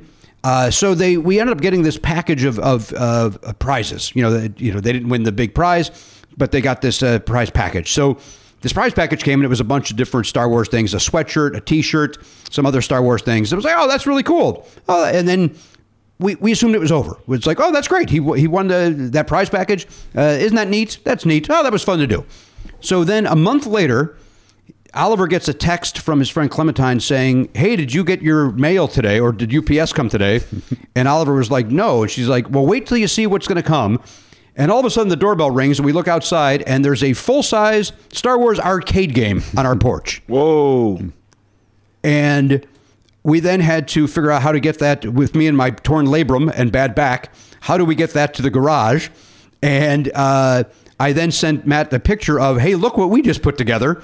And so I think, so to that point, Matt, this game requires the 3 initials. I'm guessing that's where Oliver got the idea for this question. So here's a picture of it. There it is. I don't know if you can see. It's like a sit down. Wow. It's the old Star Wars Atari game where it was like all like vector graphic, where you're like doing the trench run. Sick. Yeah, it's that's so cool. It is. It's and it's getting the controller and everything. Yeah, it's got the right one. It's so good. It's really, look, I don't give a shit about video games. That's not my bag. But this thing is like bananas. And by the way, full disclosure, I tried to convince him to sell it. Let's sell this thing on Craigslist and get this out of our lives and get a couple $100. That's what I tried to do. I'll pay you if you're selling it for $200. I'll give it to you right now. I can't get this kid to bend on selling it for full value. Yeah. So he likes it. He's excited about it. So I need to sweep around this in the garage every 6 months. Anyway, that's the thing. We have this huge, crazy. We did not know this thing was coming, and all of a sudden we now have this amazing arcade game in our garage because Oliver went on a game show and didn't win. I don't even. What do you get when you win? Man, he's like a real X-wing, probably. You think so? Full-size X-wing, yeah. Oh, Oliver says it's a real lightsaber, but that's not a thing. Well, there is a dude on YouTube who made an actual what you could call a lightsaber. It is a sword that has some sort of a, I don't even understand the technology of it, but it is a light beam strong enough and hot enough to cut through things. Yeah, it's some kind of plasma torch. Yeah. And it has this huge power pack on the back. And so it's got a wire connected to it. I think I know what you're talking about. It's got a wire connected to it to the power pack and the gas pack that you have to do this. I don't want a wired sword. Yeah. Well, look. Got to start somewhere, Jimmy. You got to start somewhere, Jimmy. Carl, I hate to do this to you. What would OJ say about this? OJ, have any thoughts on this? Okay, so there was a wired sword, and I saw the guy who had it. This is when I ran into the hotel room in Las Vegas, and a guy was standing there, and me and my guys, we're packing a little heat ourselves, and we run in, and the guy's standing there with a wired sword, and I look at him, and I say, what are you gonna do with that damn thing, Jack? That thing that you can't even chase me down the hall with that. Give me back my jersey, man. I'm just saying. Take care. Take care. Love it. God damn it. Man. Oh, my God. I got in the car and texted my wife. That's how much I enjoyed that impression. All right, we got our question. Let me go around the horn. Let's check in with Garen Cockrell. He's over there at the Never Not Funny Weather Desk in the Tri-Corners. He's in the Tri-Corners of Valley Glen, Van Nuys, and Sherman Oaks. Sponsored, of course, by PopCultureBeast.com. Garen, hello. Hello. Now, Garen, I noticed you're wearing your Garen's Lot t-shirt today. I am. You guys can't see it because I'm a sloucher, but... And these are available. If anybody wants to buy that to help you pay your rent, you have there's a page for that or something, right? How do they do that? Uh-oh. Oh, no, Jimmy froze. Oh. Did I freeze? Oh, you're back. Yeah. You're back. Now, the listener probably heard you, but we did not. Oh, he's frozen again. And you're frozen again. Really? Yeah, now you're back again. I'll just say it. The T-shirts are available at lemonicedtees.com. That's Mario DiGiorgio's website. Mm-hmm. We did not put a link to it on our site because we don't care that much about Garen. Oh, it's not sanctioned. That is not sanctioned. Never Not Funny merchandise. It's very comfortable. It's a great shirt. So if you're interested, please buy one. Am I back? Yes, you are back. Seems like it. Were we frozen for you? No, you guys, I could hear everything and see everything you guys were doing, but I knew something was up because I was talking and nobody was reacting to anything I had to say. What I said was, and maybe it's not good that you heard it, I was saying, I'm burning this all down. You guys are all fired. What? Oh. Did you hear any of that? Oh, man. No. I'm sorry, Jimmy, we couldn't hear you. What were you saying? Zoom related. I'm getting a whole new cast and crew, guys. Okay. No. I can't. Matt, are you hearing anything that Jimmy's saying? I can't hear a thing he's saying. I want a yes and your thing, but I did hear it, and I'm very disappointed. This is going to ruin my Christmas. No. I mean, do we upload this one? This seems like we should just... Oh, I could just edit it out, and then it's like it didn't happen. Yeah, that never happened. It still happened, guys. It's still... Nope, didn't happen. Yeah, Matt, you have all the power. So anyway, Garen's got this great new shirt, and look for it at lemonicedtees.com. Help Garen pay his rent. Garen, anything happen over the weekend, Garen? Carl, Garen works at the Barnes & Noble in Studio City. Did you have to go in at all, Garen? Yeah, I went in Saturday, and it was hopping. Oh, it was busy, huh? Yeah, it's... I was so much so that I was getting like anxious. Mm-hmm. It was like there's too many people here. I thought there was a limit to how many people they were letting in the store.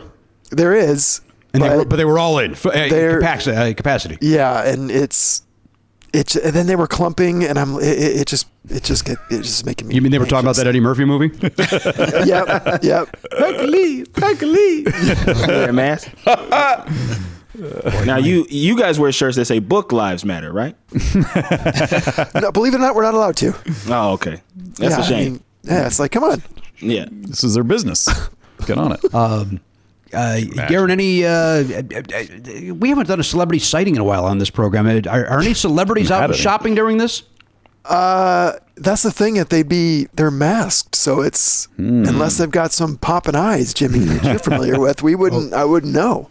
That's you know what, you bring up a good point. The other day we were putting up the Christmas decorations in front of the house, Oliver and I, and a neighbor went by with her dog, and I see this neighbor all the time, and she's like, "Hey, Merry Christmas, hello," and I said hello, and because we were in our front lawn, we did not have our masks on.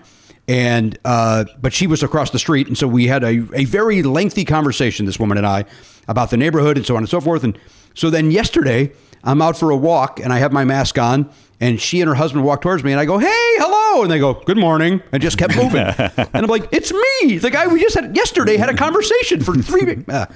Anyhow, the point is this, Garen, it's hard to recognize people. It is. And you know me, I'm good with spotting a celebrity. I know you are. Yeah. But, not yet anyway. We'll see. What if it was Bela Lugosi? You could probably recognize him from just his eyes, couldn't you? Oh, yeah. I mean, he's going to have that little point, Plus, he walks around like this, so, You think he walks around as a vampire? Well, yeah, why not? He doesn't have a mask. He just pulls his cloak over his face and walks around. Vampire style. Dracula. Yeah. Keep 6 feet. All right, Garen, what else is going on? Anything? No, just hanging out. Started writing new book stuff. Oh, congratulations. Watching a lot of Naruto, which is an anime that I've currently completely fallen in love with. But that's, it. And working. I have to work when we're done with this. Oh, boy. You go in today, huh? What time do you start today? Start at 3:30? 3? Okay. I don't know. I should want to check that out. Just get there early. Check. You don't want to be half hour late. By the way, this is the first I'm hearing that's how you pronounce Naruto. I thought it was Naruto, but I'll take your word for it. They probably say it on the show, which I've never watched. Yeah, I said it wrong for the first 50 episodes. I was just like, I don't even remember how I said it, but it's Naruto, which I've been corrected multiple times. Oh dear. Who are you talking By about? the way, I start working at 12:30. Oh, Garen. what? Oh, Is that accurate? late. Oh, I'm not. I start at 3. He got you, didn't he? You trickster. What he did there? He loosey footballed you. He did a little bit loosey football me, and I believed him. My acting skills are getting a lot better in this quarantine. Sure. Well, you get to practice with the Zoom on a daily basis. Daily. Garen, do you have a guess on this question here? I do. I'm going to go the silly route. I think there's a lot of gamers out there that think they're funny. Yeah. So they're going to put in their ASS in that 3 initial section. Yeah. Every time I see it, I laugh. Humor. It's funny. But if you think of that as a kid doing it, then it makes you feel better. And then you go, you know what? There's a kid that thinks that's funny. But if you see a grown-up adult do it, you want to kick them right in that ass, don't you, Garen? Right? Take that foot of yours, ram it right up their keister. All right. Well, Garen, we wish you a lot of luck with this. We wish you a lot of luck at your shift at the Barnes & Noble today.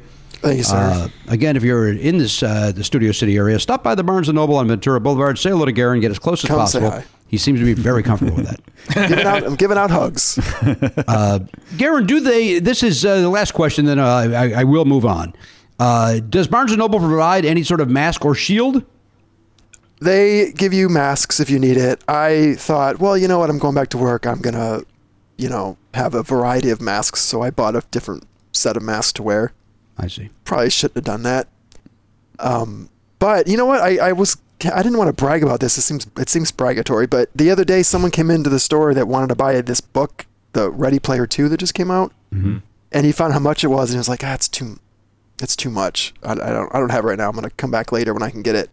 I'm like, that's weird. So he left and I'm like, bring me up for that book.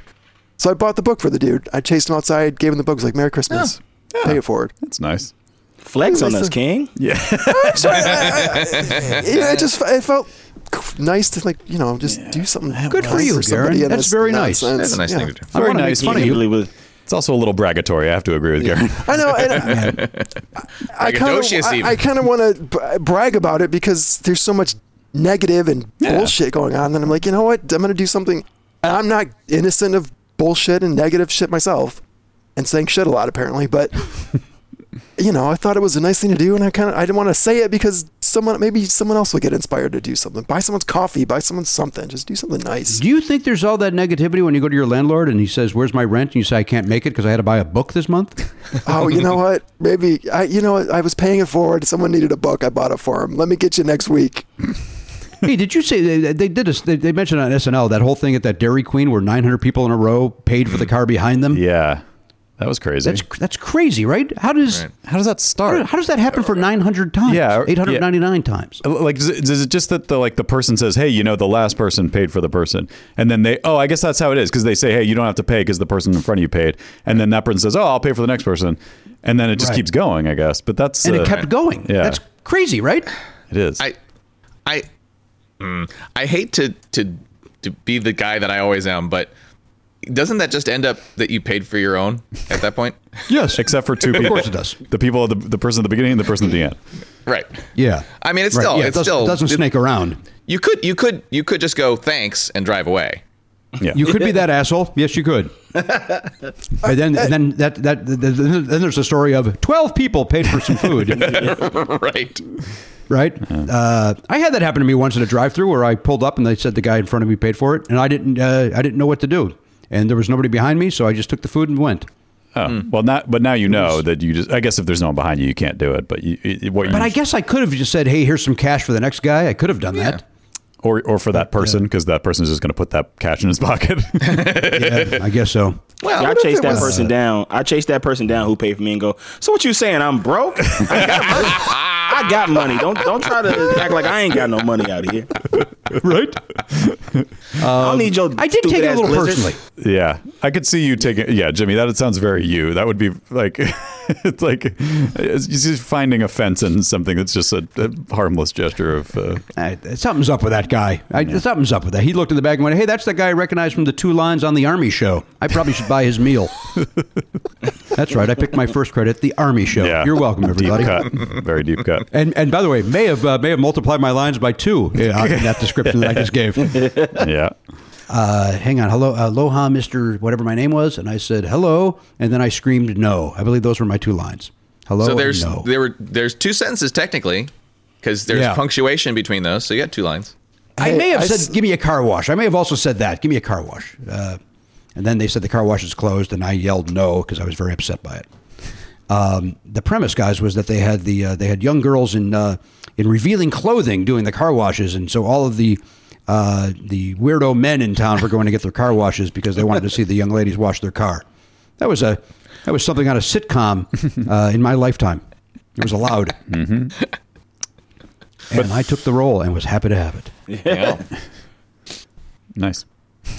All right. ASS is Garen's guest. Let's go to the Gigolo. He's up there in Palms, California, not too far from Carl Tart's alma mater. All right. Yeah. It was middle school, Carl, in Palms? Palms Middle School, but Hamilton High School, just not too far up the street from there.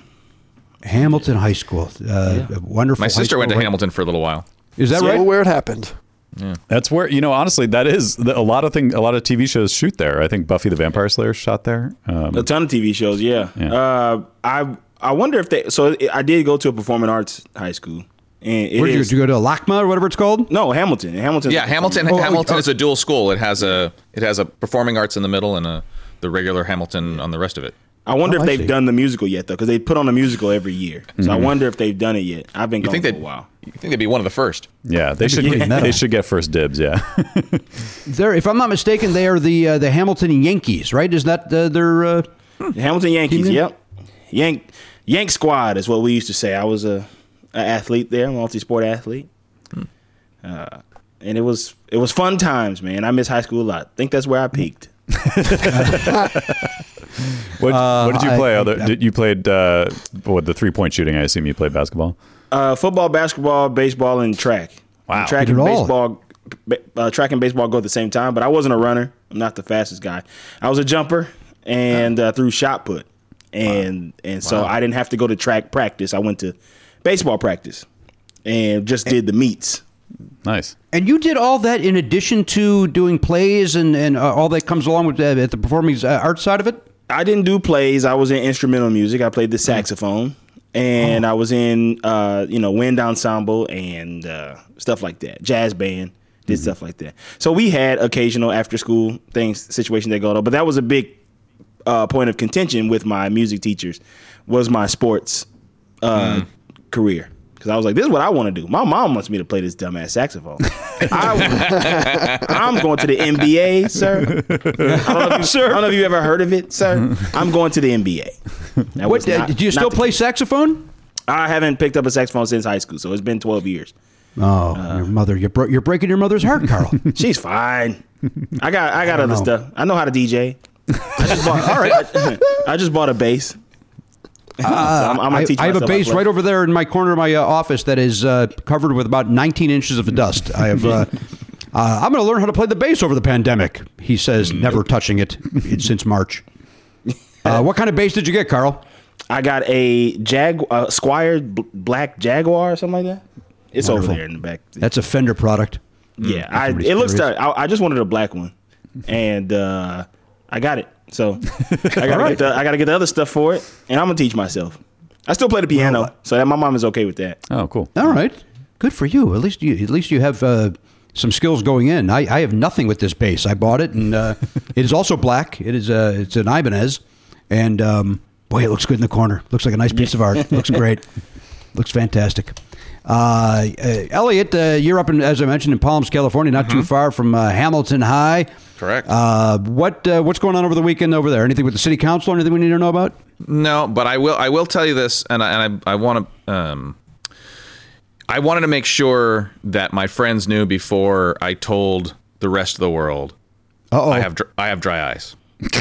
Oh, Jesus! Thank you, God. you, Elliot, for the. The other. It's been happening a bit lately where I feel like somebody has been pouring cayenne pepper into my eye. Jesus. Oh, you really? You're not doing a bit. You're serious. I am serious, but I thought I'd do it as a bit because it's not that big of a deal. But I was like, what the heck's going on? Like, am I eating something wrong or whatever? I finally looked it up, and apparently, like, there's two kinds of glands in your eyes. There's the tear glands, and there's like regular sebaceous glands. And if your sebaceous glands aren't doing their job, then all you get are the tears, and that burns.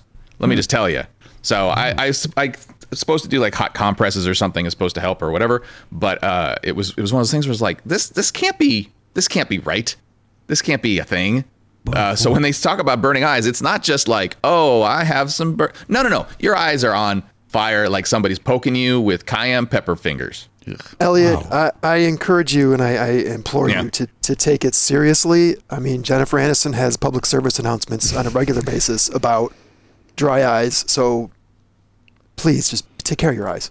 Also, by the way, sebaceous glands is my drag name in case somebody wants to come and see me perform. That's weird because I go by. That's my favorite Star Wars character. Sebaceous glands? Yeah, he was in Jabba's Jabba's on Oliver's arcade game. Yeah, probably. I'll check that out. Well, Elliot, I'm sorry to hear that you're going through that. That sounds it's not a big deal, but it's uncomfortable. It's uncomfortable. I'll survive. I'll be fine. You're going to be fine. But thank you. I appreciate your concern. Well, I am. By the way, I was right in your neighborhood yesterday. I went over to Mama's Pizza and Pasta. Got ourselves some takeout over there. They were very busy, and I just always think about it because that's where we voted for you for city council, right there. Oh, and by the way, if I do run again, which I haven't decided, you will not be able to vote for me next time. Right. You told us that. And by the way, make no mistake, I wasn't going to. Not after what you've done this year. Yeah. There was no way I was going to vote for you and your platform. Very precisely. You let me down. Have they erected my monument on the corner of Palms and Glendon yet? No. So you didn't do your job. Right. I would say as a councilman, you should have got that done, Elliot. Yeah. I mean, you know what? I will say that we did get some utility boxes painted, but none of them have your face on it. Carl, you want to do something about that? Yeah. I got a baseball bat. Right?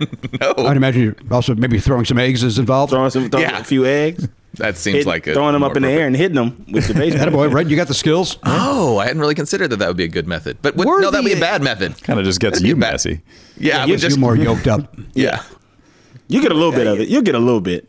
Sure. Carl, I got a question about the athletics at Hamilton because the research we've done for Oliver going into high school is the performing arts side of it. They've also got the STEM playing over there. They got a great.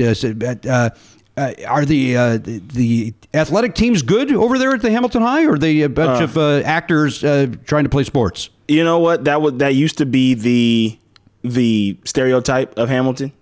It definitely is not the most well known for sports, but there have been a couple championships since I've left. Like football's won the city championship twice since I've left. Oh wow! They dropped down a division. We were Division I when I was there. They've dropped down Division II, so they're playing against smaller schools, newer schools, and stuff like that. Which is, when we heard it, we were kind of like, come on, don't do that. Like, right. But you play in a league with Fairfax and Westchester, who are always very good basketball schools, like two top in the nation schools. Like when my senior year, I played against dudes who was like still in the NBA right now. Oh wow, jeez. Yeah, and so it's not known for its sports. But if he wants to play sports, he'll have a good time. Oh, he does not. No, he does not. Yeah, I was wondering why you were asking that. Because because again, sports does not come up in the tour. Yeah. Or maybe they just see my son's height and they go, well, we don't have to worry about sports with this kid. Here's where the books are, young man. That's kind of the tours that we got. I do recommend the Performing Arts Academy so much. Especially, some people say, I'm going to send my kid to private school or whatever. Private school sucks. You get a real taste of life when you go to Hamilton High School. I tell you why. Because you're going with some of the poorest kids and some of the richest kids. I always tell this anecdote. I went to high school with a kid who was legitimately homeless, like they were sleeping in their car or sleeping at shelters and things. My football coach had all the kids because he was on the football team with us, and the coach one day was like, "Hey, if you see anybody making fun, or if cause his mom would come and collect bottles and cans and stuff on campus, and they would be like, if you see anybody making fun, put a stop to it, go help her." And we would bring cans and stuff and help, and anybody was saying anything oh my God, that's so and so's mom, but we don't dead that. And I also went to high school with Shia LaBeouf. Oh my God. Recently canceled Shia LaBeouf. Yeah. Wow. Yeah. He was there. Boy, that is the gamut. But the thing about that the performing arts side is that a gazillion people apply to it each year because of its reputation. So it's a great school. But I will certainly tell Oliver that he'll have a great time. Well, if we get in, it's a lottery system, so it's roll of the dice because we don't talk live, to my boy Elliot real quick. Fly them. Oh, that's not. You know what? Grease That's a good a few call. wheels, All yeah. of a sudden, I have an office there in Palms, don't I? I got the Never Not Funny auxiliary office. The video department is in Palms, California. Certainly, I could use that address to get my kid into school. That's Elliot, do you have a guess on this question here? Well, I will admit that Garen's answer was the first thing I had written down, and had he not said it, again, I would have probably used that. But since he did, I'm going to go with my second thought, which is AAA. Mm-hmm. AAA. All the way across. Yep. And I think nobody will find this interesting, but when I was in high school, we had a pole position game. And what I would do is I would just spin the wheel, and then you hit the gas pedal to get the things. And one time it came out ZRO, and I thought, that's cool, so I'm Zorro, which also could read as zero. So that's how I took it. Yeah. But to this day, if I'm at a three character machine, I will put the ZRO in just because I thought it cool. Wow, You're like the Banksy of arcade games. There you go. Leaving your mark everywhere you go. Yeah. Love it. All right. Well, we wish you a lot of luck, Elliot. It sounds great. You look great today. The new hair looks great. Are you coloring it? Is there something? No. What's going on? No, I just don't grew do. in a I'm little not that bit. vain. I brushed it for your benefit because I'm a professional and I want to make sure that I appear on camera at least like I didn't just come out of bed. Well, you look great. You look more alive than ever, and I wish you a lot of luck with you servicing the older lonely ladies. Everybody needs Matt, love, you have a Jimmy. guess on this? I do. Elliot was thinking the same way I was thinking. I also said AAA. It seems obvious to me that most people don't give a shit about leaving their initials in a video game. So they just press the first buttons or the first thing that comes up there. All right, Carl, do you have an answer on this? My first one was also AAA because I didn't know how to do it. You would push the wrong button and then it would just go to the next screen. Like, shit, I didn't work with that. But because they did it, I will go CAT. And I'll be a little egotistical because my initials are CDT, but my dad, who's also Carl, is CAT. And so, all right. And your dad's great with video games? Is that the premise here? He probably has never played video games. I guess he has. He grew up in the Pac-Man era. But now I'm going to go CAT. All right. Why do I have a feeling my dad, I'm the same age as your father. Why do I have the feeling My dad that you're is, that much younger than me? My dad's 51. Yeah. Wow. I'm almost as old as your dad. Jimmy, you're 43. Don't worry about it. You're 43. Is he frozen? He's frozen in a different way. Let it go, Jimmy. Psychologically frozen by that information. I don't know how to take the information that Carl Tart's father is younger than I am. Yeah, I don't know how to comprehend that. I don't know how to. My brain just froze. Dude, we're old. I mean, you're old, good especially. Lord, this kid's a child. We have a child on the show this week. Yeah. To be fair, my parents had me really young. They were two frisky teenagers in Mississippi where there ain't nothing to do but fuck. All right. So they were kids. They were kids. All right. My dad. Oh boy, that makes me feel better. My dad ruined his life early. Oh, this just got sad. But now his son is a successful television writer. I know. I bought him a truck. Nice. Did you get your dad a truck? I'm going to. Don't tell him. He doesn't listen to podcasts. Okay, he doesn't know. He loves this show. Loves it. He said, "When are you going to get my son on?" I've been getting those emails for 6 Yeah, years. he keeps writing in. Yeah. And then he just signs it CAT, and we're like, who the fuck is this guy? Who's this guy? Is this Garfield? I guess it's a cat. Why is Garfield writing this? All right, I'll give you my answer. Then we'll take a break, and we'll come back and reveal the answer. I'm torn between the AAA, because I had that, of course, like everybody else. But I'm going to go with FUK. I'm going to go with FUK. Kind of the same thing as ASS. Some kid thinking they're funny by putting fuck down on the video machine, and then they walk away and eat their ice cream and laugh. So, all right, Carl Tart is here. We'll get to the answer on this when we come back. We'll check in a little bit more with Carl, and then we'll get out of here, and we'll pretend we'll all take a cyanide pill and pretend this never happened. We'll be back right after this. What? No. Hey guys, Matt here with some dates for you. Carl Tart is on Instagram at DammitCarl, DammitCarl. That's where to find him on social media. You can also see his work as a writer on the new show Keenan that will be premiering this spring on NBC, I believe. Please check it out when it airs. I can't wait to see it myself. It looks and sounds very good. And Carl's just a delight, so support him wherever and however you can.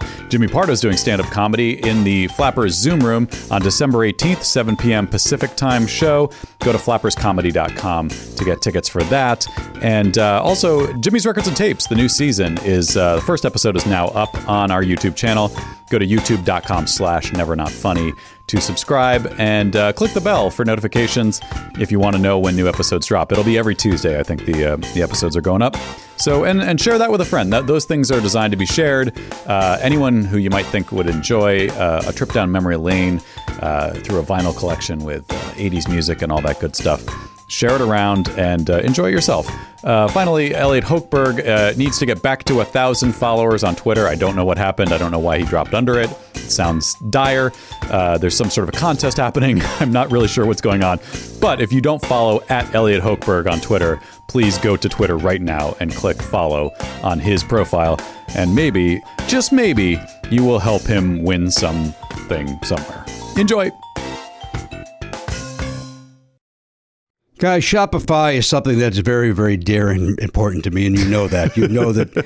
And Matt, you're laughing because you know that I don't stop talking about Shopify off the air. It's really, it's weird. It's like your new obsession. Like you used to talk about, Journey and Kiss all the time. Now it's just Shopify this, Shopify that. I know, and all I can do is apologize, but I'll tell you why. It's because whether you're selling scented soaps or offering outdoor outfits, the SSS or the OOO, Shopify helps you sell everywhere from their all-in-one e-commerce platform to their in-person POS system, which I learned stands for point of sale, not the other thing that I've been saying. Right. That's when you go on and on about Shopify, you sounded a little foolish because you were raving about, and then people would say, well, why is he talking about POS? Like what? They didn't know either, and you didn't know how to tell them.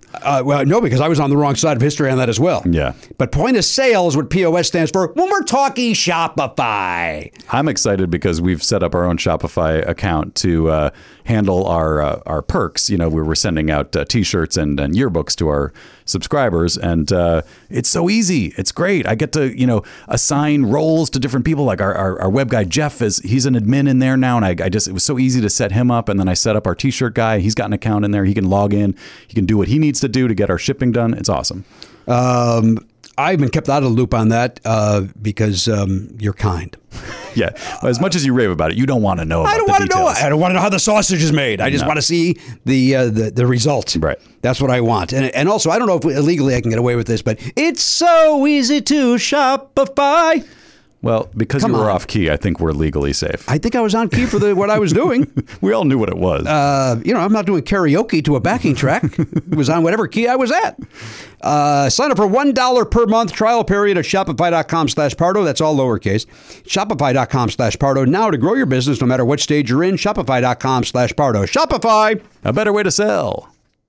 Hey, sometimes you find yourself the wallet's missing a couple of bucks. Did somebody steal it or what's going on over there? It doesn't matter how you're missing the bucks. Money might be a little tight. That's where Earn-In comes in, Matt. Yeah, Earn-In. Earn-In's there if you got a last-minute gift for a loved one, an unexpected trip to the vet. I'm seeing a lot of that on social media, by the way. People saying, I had to spend the night at the pet vet. Yeah. People like using the phrase pet vet. Even though vet covers pet. I mean, what other... Are you at the... wild animal vet? Yeah, you could be visiting a soldier.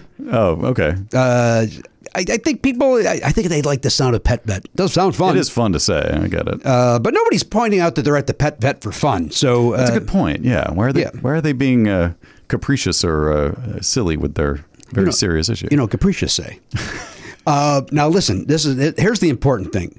Earn-In is there because the point is you're not at the pet vet at 3 a.m. going, oh, good, I get to spend X amount of money that I don't have. That's where Earn-In jumps in. Yes. Earn-In is an app that gives you access to your pay-as-you-work, up to $100 a day, up to $750 per pay period. Yeah. So it gives you a little goose if you need it. Yeah, you're making the money by going to your job and working every day. They're just saying, hey, we can get you that money a little bit sooner than the paycheck arrives. That's exactly right. Now, over 3.5 million people are already saying things like, when I think about Earn-In, I think about financial stability, security. It gives me a lot of peace of mind.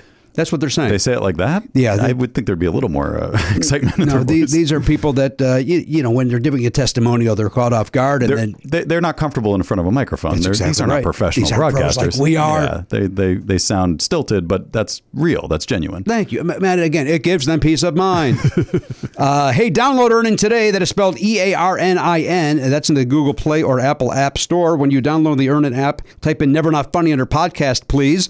When you sign up, it'll help the show. Lets them know who sent you there, who directed you there. Once again, put in Never Not Funny under podcast. Subject to your available earnings, location, daily max, and pay period max. See earnin.com/TOS for details. Earn-In is a financial technology company, not a bank. Bank products are issued by Evolve Bank and Trust, member FDIC. Earn-In. It's your money. Get it now. Hey, everybody, welcome back to the program, episode 2717, Never Not Funny. Carl Tart is here. In the break, Carl was telling us that he would occasionally listen to Never Not Funny way back when he was a child. When podcasting just started, he would listen to us and other podcasts, and apparently just to make me feel even older is what he's saying. I think that's why that came up. Jimmy, you like a lot of, I know a lot about the 80s. So yes, I won't make you feel so old because I am fascinated with that decade.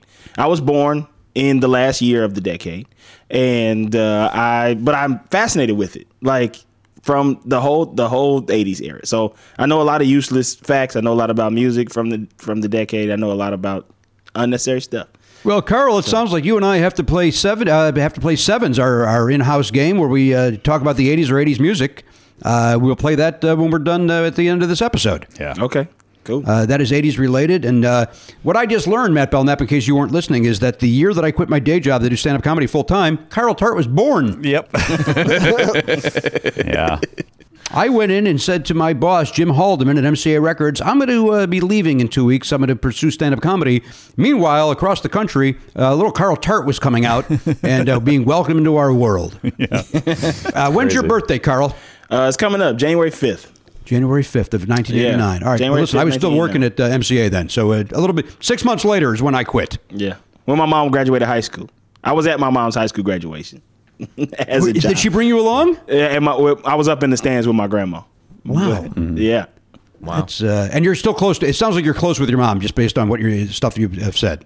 Oh yeah. She's down the street. She's over there by you. She's in the same neighborhood. Oh yeah. I wonder if I run into Mrs. Tart or Miss Tart. Does she go by Miss Tart? Miss Hall is her name. You know where Simply Wholesome is?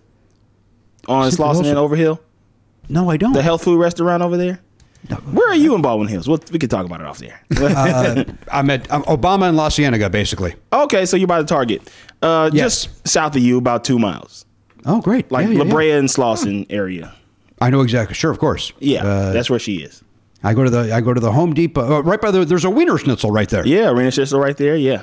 Yeah. And guys, that's where that car wash is that I told you about, where somehow you go up a ramp, but then still end up on the street. Ain't that crazy? Yeah. Right, Carl? You never come down. You never come down. You never come down. Yet somehow you come down. Yeah. It's the wildest. It's United Oil. Yeah. They built that thing for like 8 years. It was closed for so long. It was just like an old bunk gas station there back in the day, and it took so long for that thing to be built. Yeah, they had to make an optical illusion into a real driveway. That's why it took so long. Matt, I'm not kidding. It's you think you're going up on a roller coaster, and then you somehow don't leave the ground. I don't get it. Yeah, it's wild. So I'm looking at a picture of Simply Wholesome. This used to be like an old school diner, huh? Yeah, it was a car hop in the 50s. Nice. Well, I know where that's at then, of course. Yeah. Yes, of course. All right, here. Let me get the actual answer here for Oliver's trivia question. And then we'll go around a little bit. All right, everybody's got their answer in. The actual answer is, and Matt, get ready with that new button. Get ready with that new button. We got a new. I'll make sure it's exciting. Here we go. I'm guessing this is Oliver's. Editorialization. Mm-hmm. I'm guessing most of you put swears as your answer, but it's actually just AAA. Wow. A lot of kids just want to get back to playing the game and don't care about it. Boom. So we all had the answer. We all allowed Elliot to win. No, I also said it. Oh, yeah, you Matt did say it. That's right, Matt. Yes. Oh, now, Carl, this is exciting. It comes down to what they bet then. Mm-hmm. Yeah. Okay. Elliot, what did you bet? 2-5. You bet 25? Yes, sir. Well, I don't blame Carl for this, but it was the inspiration in honor of Lamar Odom, former Clipper and also former Laker. I bet 7. All right. Oh, I'm not mad 7. at you, Matt. No, I know you're Elliot, not. that means you got $5 coming to you. Yeah. My bet was in honor of Leslie Odom Jr. And, I was not going to throw away my shot. That's Hamilton related. Like this. Cool. What would have happened if we had both bet 25? Yeah, that's a good question. I think you'd have to wrestle. Oh, I'm glad I didn't bet 25. Or do you just split the money at that point? I think I just split the money at that point. Split the money. Yeah, there's no tiebreaker. But make sure we put those totes on the season board. Of course. Elliot smells blood. He's like, I'm going to get this one way or the other. I'm trying. And to be totally honest, like initial reaction, I thought it was going to be like, what does scuba mean or something like that. Yeah, that's the thing. I had no idea what the category meant. So I was like, I can't bet a lot because I don't really know what's going on. See, here. it's a fun play on words, guys. Initial reaction. Yeah, no, I had a sense it was going to be about initials, but I thought it was going to be like some government agency. Like, what does this stand for or something? And that's right up my alley. I thought it was going to be somebody's first impression. I thought it was going to be that when I bet. All right, well, So I played it before, but I don't think you heard it, Jimmy, because you were talking. Okay, go ahead. Here's the new outro theme from Daryl Asher for this game. Oliver's Trivia. All right, there we go. That was it. Nice and quick and tight. I like that. Carl Tart is with us. He's taken time away from the Keenan program. He gave somebody the virus so that he could join us. Carl, did you find out how this person contracted it? Contracted. No, we didn't get any contact tasting. We didn't get any of that. They just said that they got it and they shut us down. And but it's only 10 days now that they shut down stuff. Right. It's not 14 anymore. And so yeah, just had a little break. But it was a week after I started. So oh Jesus! Wow. I haven't gotten it. And y'all were talking about people with masks on and greeting. The whole first week I was there, like my office is in the production office, and the title is, if you've written in the writer's room, these titles mean nothing. But my office door says like Carl Tart, writer, producer. And a lot of the PAs and people, I know we're all wearing masks and stuff, but I'll try to like make eye contact, say hello, and they don't talk to me. And I was like, what is this? Why is nobody talking to me? Do I have bird shit on my face? Like, what is happening? And my friend was like, maybe they're intimidated. Maybe because you look like one of the bosses. Yeah. Mm-hmm. And I'm like, I'm not, though. My boss is still being like, no, that's not good. Do that better. Right. But still, even if you were the boss, if you said hello to somebody, shouldn't that person say hello back? Like, there is that weird hierarchy in show business where the PAs feel they can't talk to anybody. Yeah. And that's insane. We're all human beings. We're all human beings. And now, to be fair, they'll like not make eye contact as I'm walking by. So it will be weird for me to be like, hello. Right. But I just feel, I'm like, hey man, I'm like, we can all talk here. Like, this is the most human interaction I've had in months. Right. Like, let's get by the water cooler and gossip in our masks. Yeah. What would you gossip about, Carl? What's on the hotbed in North Hollywood these days? Somebody got COVID. Oh, I'll tell you what's on the hotbed in North Hollywood. The Nextdoor app is always lit. Yeah. The police are not going to be doing their jobs anymore. Like after Gascon came in. Oh, the streets are going to be overrun with criminals. And it's how's the art district doing during the breakdown here? It's pretty much open, I will say. I walk down the street. I still go to my Firehouse Subs. Dave's Hot Chicken is down there on nice. Magnolia and Lancashire. That's always got a line out the door. I don't particularly care for that one. But Big Wang's is a little bit further. I go there a lot. They do a 2 for $10 cocktails at night. And the best part about those is that you're taking them in a to-go cup when you're driving home, and you can sip out of it. So you're drinking and driving. You're breaking the law, Carl. Breaking the law. It makes me feel like a rebel. I drive this 0.4 miles back to my house, and I take a little sip out of my to-go cup because, officer, you don't know what's in this. Well, the cops aren't doing their job from what I'm reading. Exactly. Yeah, because Gascon, they're looking at me like, go ahead.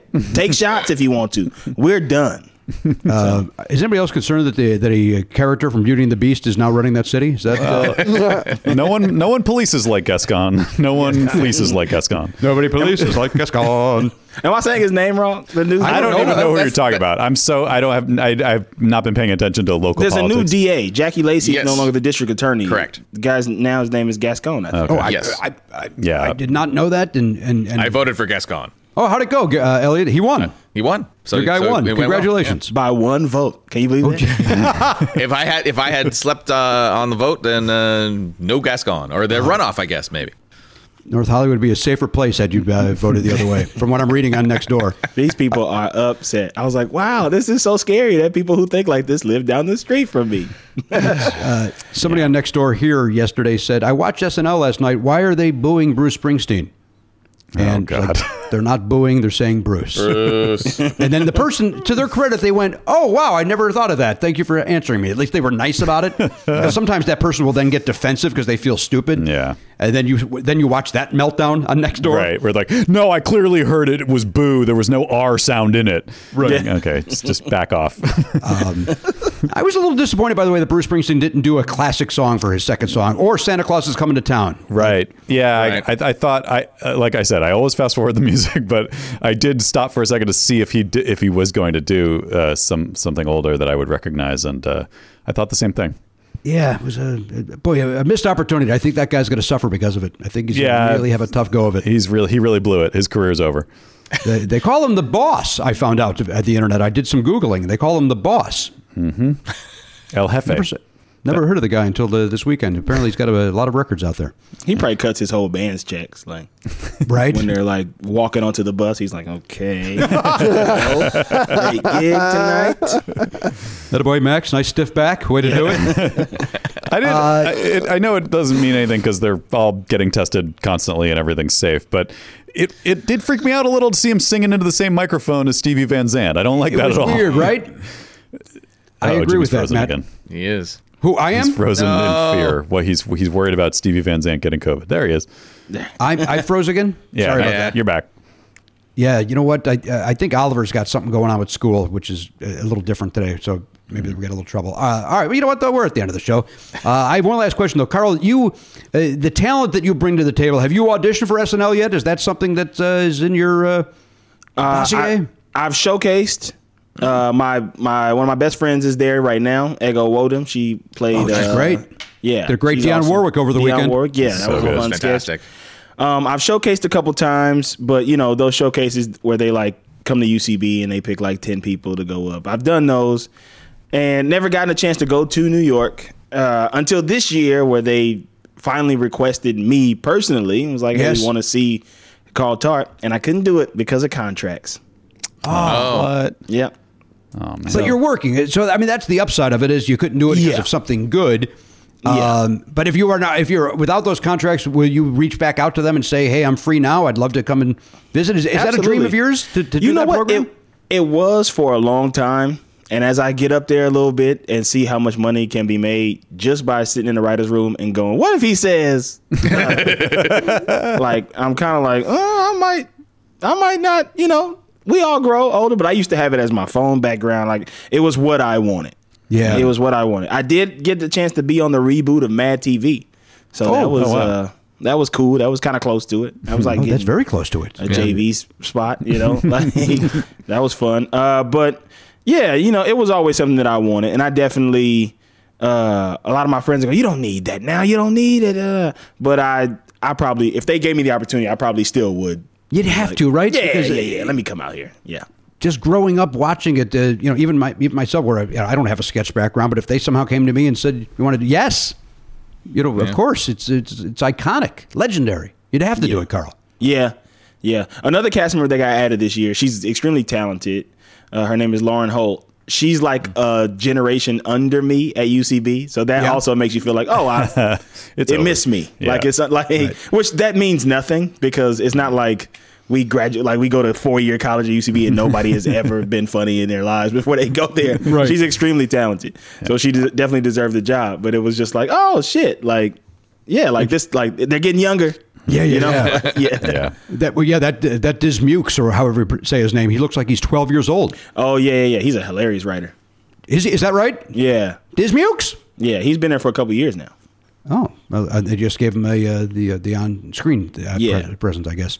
All right, listen, Carl Tart has been our guest. We're grateful that somebody got COVID so he could join us. I've been told that it was a mild case, so I can make that joke. I probably would have made that joke no matter what, quite frankly. We're just grateful that Carl's taking time away from shooting hoops and putting the words in Kenan Thompson's mouth. When does that show premiere, Carl? I wish I could tell you that. Okay. I don't. I have no clue. Yeah, but it'll be. I think it'll be a spring situation. Is it family friendly? Yeah. He's a single father in the show. Right. I think I speak for Matt Belknap and I. There's no question in our minds that we're going to watch that as a family show. Yeah. Yeah, it's a family show. It's very funny. It's going to be fun. Don Johnson's a part of it. Oh. Don Johnson plays his father-in-law who lives with them. He's great. Very nice man. And of course, Chris Redd plays his brother. Kimry Lewis is there. And it's a fun show. I think people are going to really like it. It really fits Kenan very well. And I'm happy to see him get an outlet. Cool. Outside of, he's been on SNL for 16 years. Like it's time for him to do something else, or at least, while still being on SNL if he wants to, but like get something else popping off. It's a fun show about a single dad who works in morning television. Okay. And his wife was brutally murdered. And no, I'm just playing. No, he is a widow. He's a widow. She did pass away. Got it. Does Don Johnson smoke those cigars around the set? I haven't seen him doing it. Okay. But you always with that cigar these days. You ever see Don Johnson? I haven't seen him, zones, he's in the pink zone. So maybe he's in pink. Maybe if I catch him outside the pink zone, we're outside because green zone is moving in a new wall for the set. Then maybe he'll be smoking a cigar, and I'll be like, "Hey, Jimmy Pardo?" He'll say, no, I do not. And then you go, well, he once binged Miami Vice all in a week eating grapes. You can tell him that story if you ever want to share an anecdote with him. All right, Carl Tart's been our guest. Again, a thrill to finally get Carl on. He's so talented, so funny. You ever get a chance to see Carl do sketch or whatever, take the opportunity to do so. Revisit those Mad TVs you just spoke about. I know I'm repeating myself, but that day after Comedy Bang Bang, and it was the hardest I ever left a Comedy Bang Bang, and that's saying a lot considering you're with some of the best on that program. So thank you so much. So glad you were here, Carl. Thank you for joining us. Thank you for having me. This has been a huge blast and a huge honor. I really appreciate it. So nice to meet all of y'all, the rest of y'all. Yeah. All right, don't run away. We'll say goodbye to you off the air. But on behalf of sevens, we promised a game of sevens. Yes. Mm-hmm. Carl, are you ready to play sevens? Let's do it. All right. So I think you want to do 80s or 80s music? Let's go 80s music. Okay, 80s music. The premise here, Carl, is there are 7 things. I'm going to give you clues on 7 things. We have 7 seconds to get each one. The faster we get each one, the more points we get. Okay. All right, and we're doing it via Zoom, so who knows how we're going to do. But let's give it a try. Here we go. Jimmy and Carl, 80s music. Here it comes, starting now. 3, 2, 1. Oh, shit. Damn, I locked up. Hang on. Start over. Start over. That's not a good start. Okay, before we am I guessing songs or artists or it could whatever? Be songs, could be artists, it could be albums. Okay. By the way, the one I locked up on was Tone Loc because I tried to do an impression and then I realized that was going to be a big mistake. Funky Cole Medina. Wow. Did he go? Let's do it. Was that? Yeah. Let's do it. See, I was going to do that, and then I realized that doesn't help anybody, and then I just panicked. All right, so we got 38 points. That's a strong showing. By the way, I think that album also came out the year Carl was born. Yeah, that was 89. Looked After Dark. Nice. This guy knows the 80s. All right, here we go. Let's do it again without me panicking. 3, 2, 1. Here we go. Seasons changed. They were 3 female singers. Wilson Phillips. Nope. Next one. The Police. Their big hit about stalking. Who's gonna drive you home? No, the Police. That's the Cars. Oh shit! Every little thing she does magic. All right, next one. Styx. Their big hit about a mechanical person. Mr. Roboto. Yes. Madonna's big hit about she doesn't have sex. Like a virgin. Yes. Phil Collins' band. Oasis. I mean Genesis. No. Yes. Aerosmith. You're having sex in a thing that brings you higher in a building. Love in the Elevator. Yes. Bryan Adams. Not winter, not fall. Spring. Everything. No, the other one. And a year. Fall. Autumn. Damn it. All right. He said not fall. What's the other one? Summer. Yeah. Okay. Bryan Adams got his first real sync string. Bought it at a 5 and dime. We were, looking for Summer of '69 on that last one. Oh, yeah. You got Love in an Elevator. You got Genesis. You got Like a Virgin. You got Mr. Roboto. Every 5. Breath You Take was the Police song I was looking for. Every Breath You Take. And then Expose was the band. Oh, Expose. Let me be the one. That's Expose, right? Yeah. Right? Is that them? I think so. What they had another song too. They had a couple. I always just think of Seasons Change because that was the ballad. Yeah. Yeah. We got 7 points. 7 points. Out of how many could we have gotten? Believe it or not, 400. Oh, what? No, I think the most you can get is 7 times 7 is 49, but nobody ever gets that. I think 36 is the highest. 33 is like the best score ever, I think. Oh, is it 33? Yeah. But 6 is not a bad showing, Carl. Oh boy. It's not good. It's not a good show. I embarrassed myself. You know what? With the Zoom and everything, and the fact that you were born in 1989, I think you did pretty well. I think so too. I agree.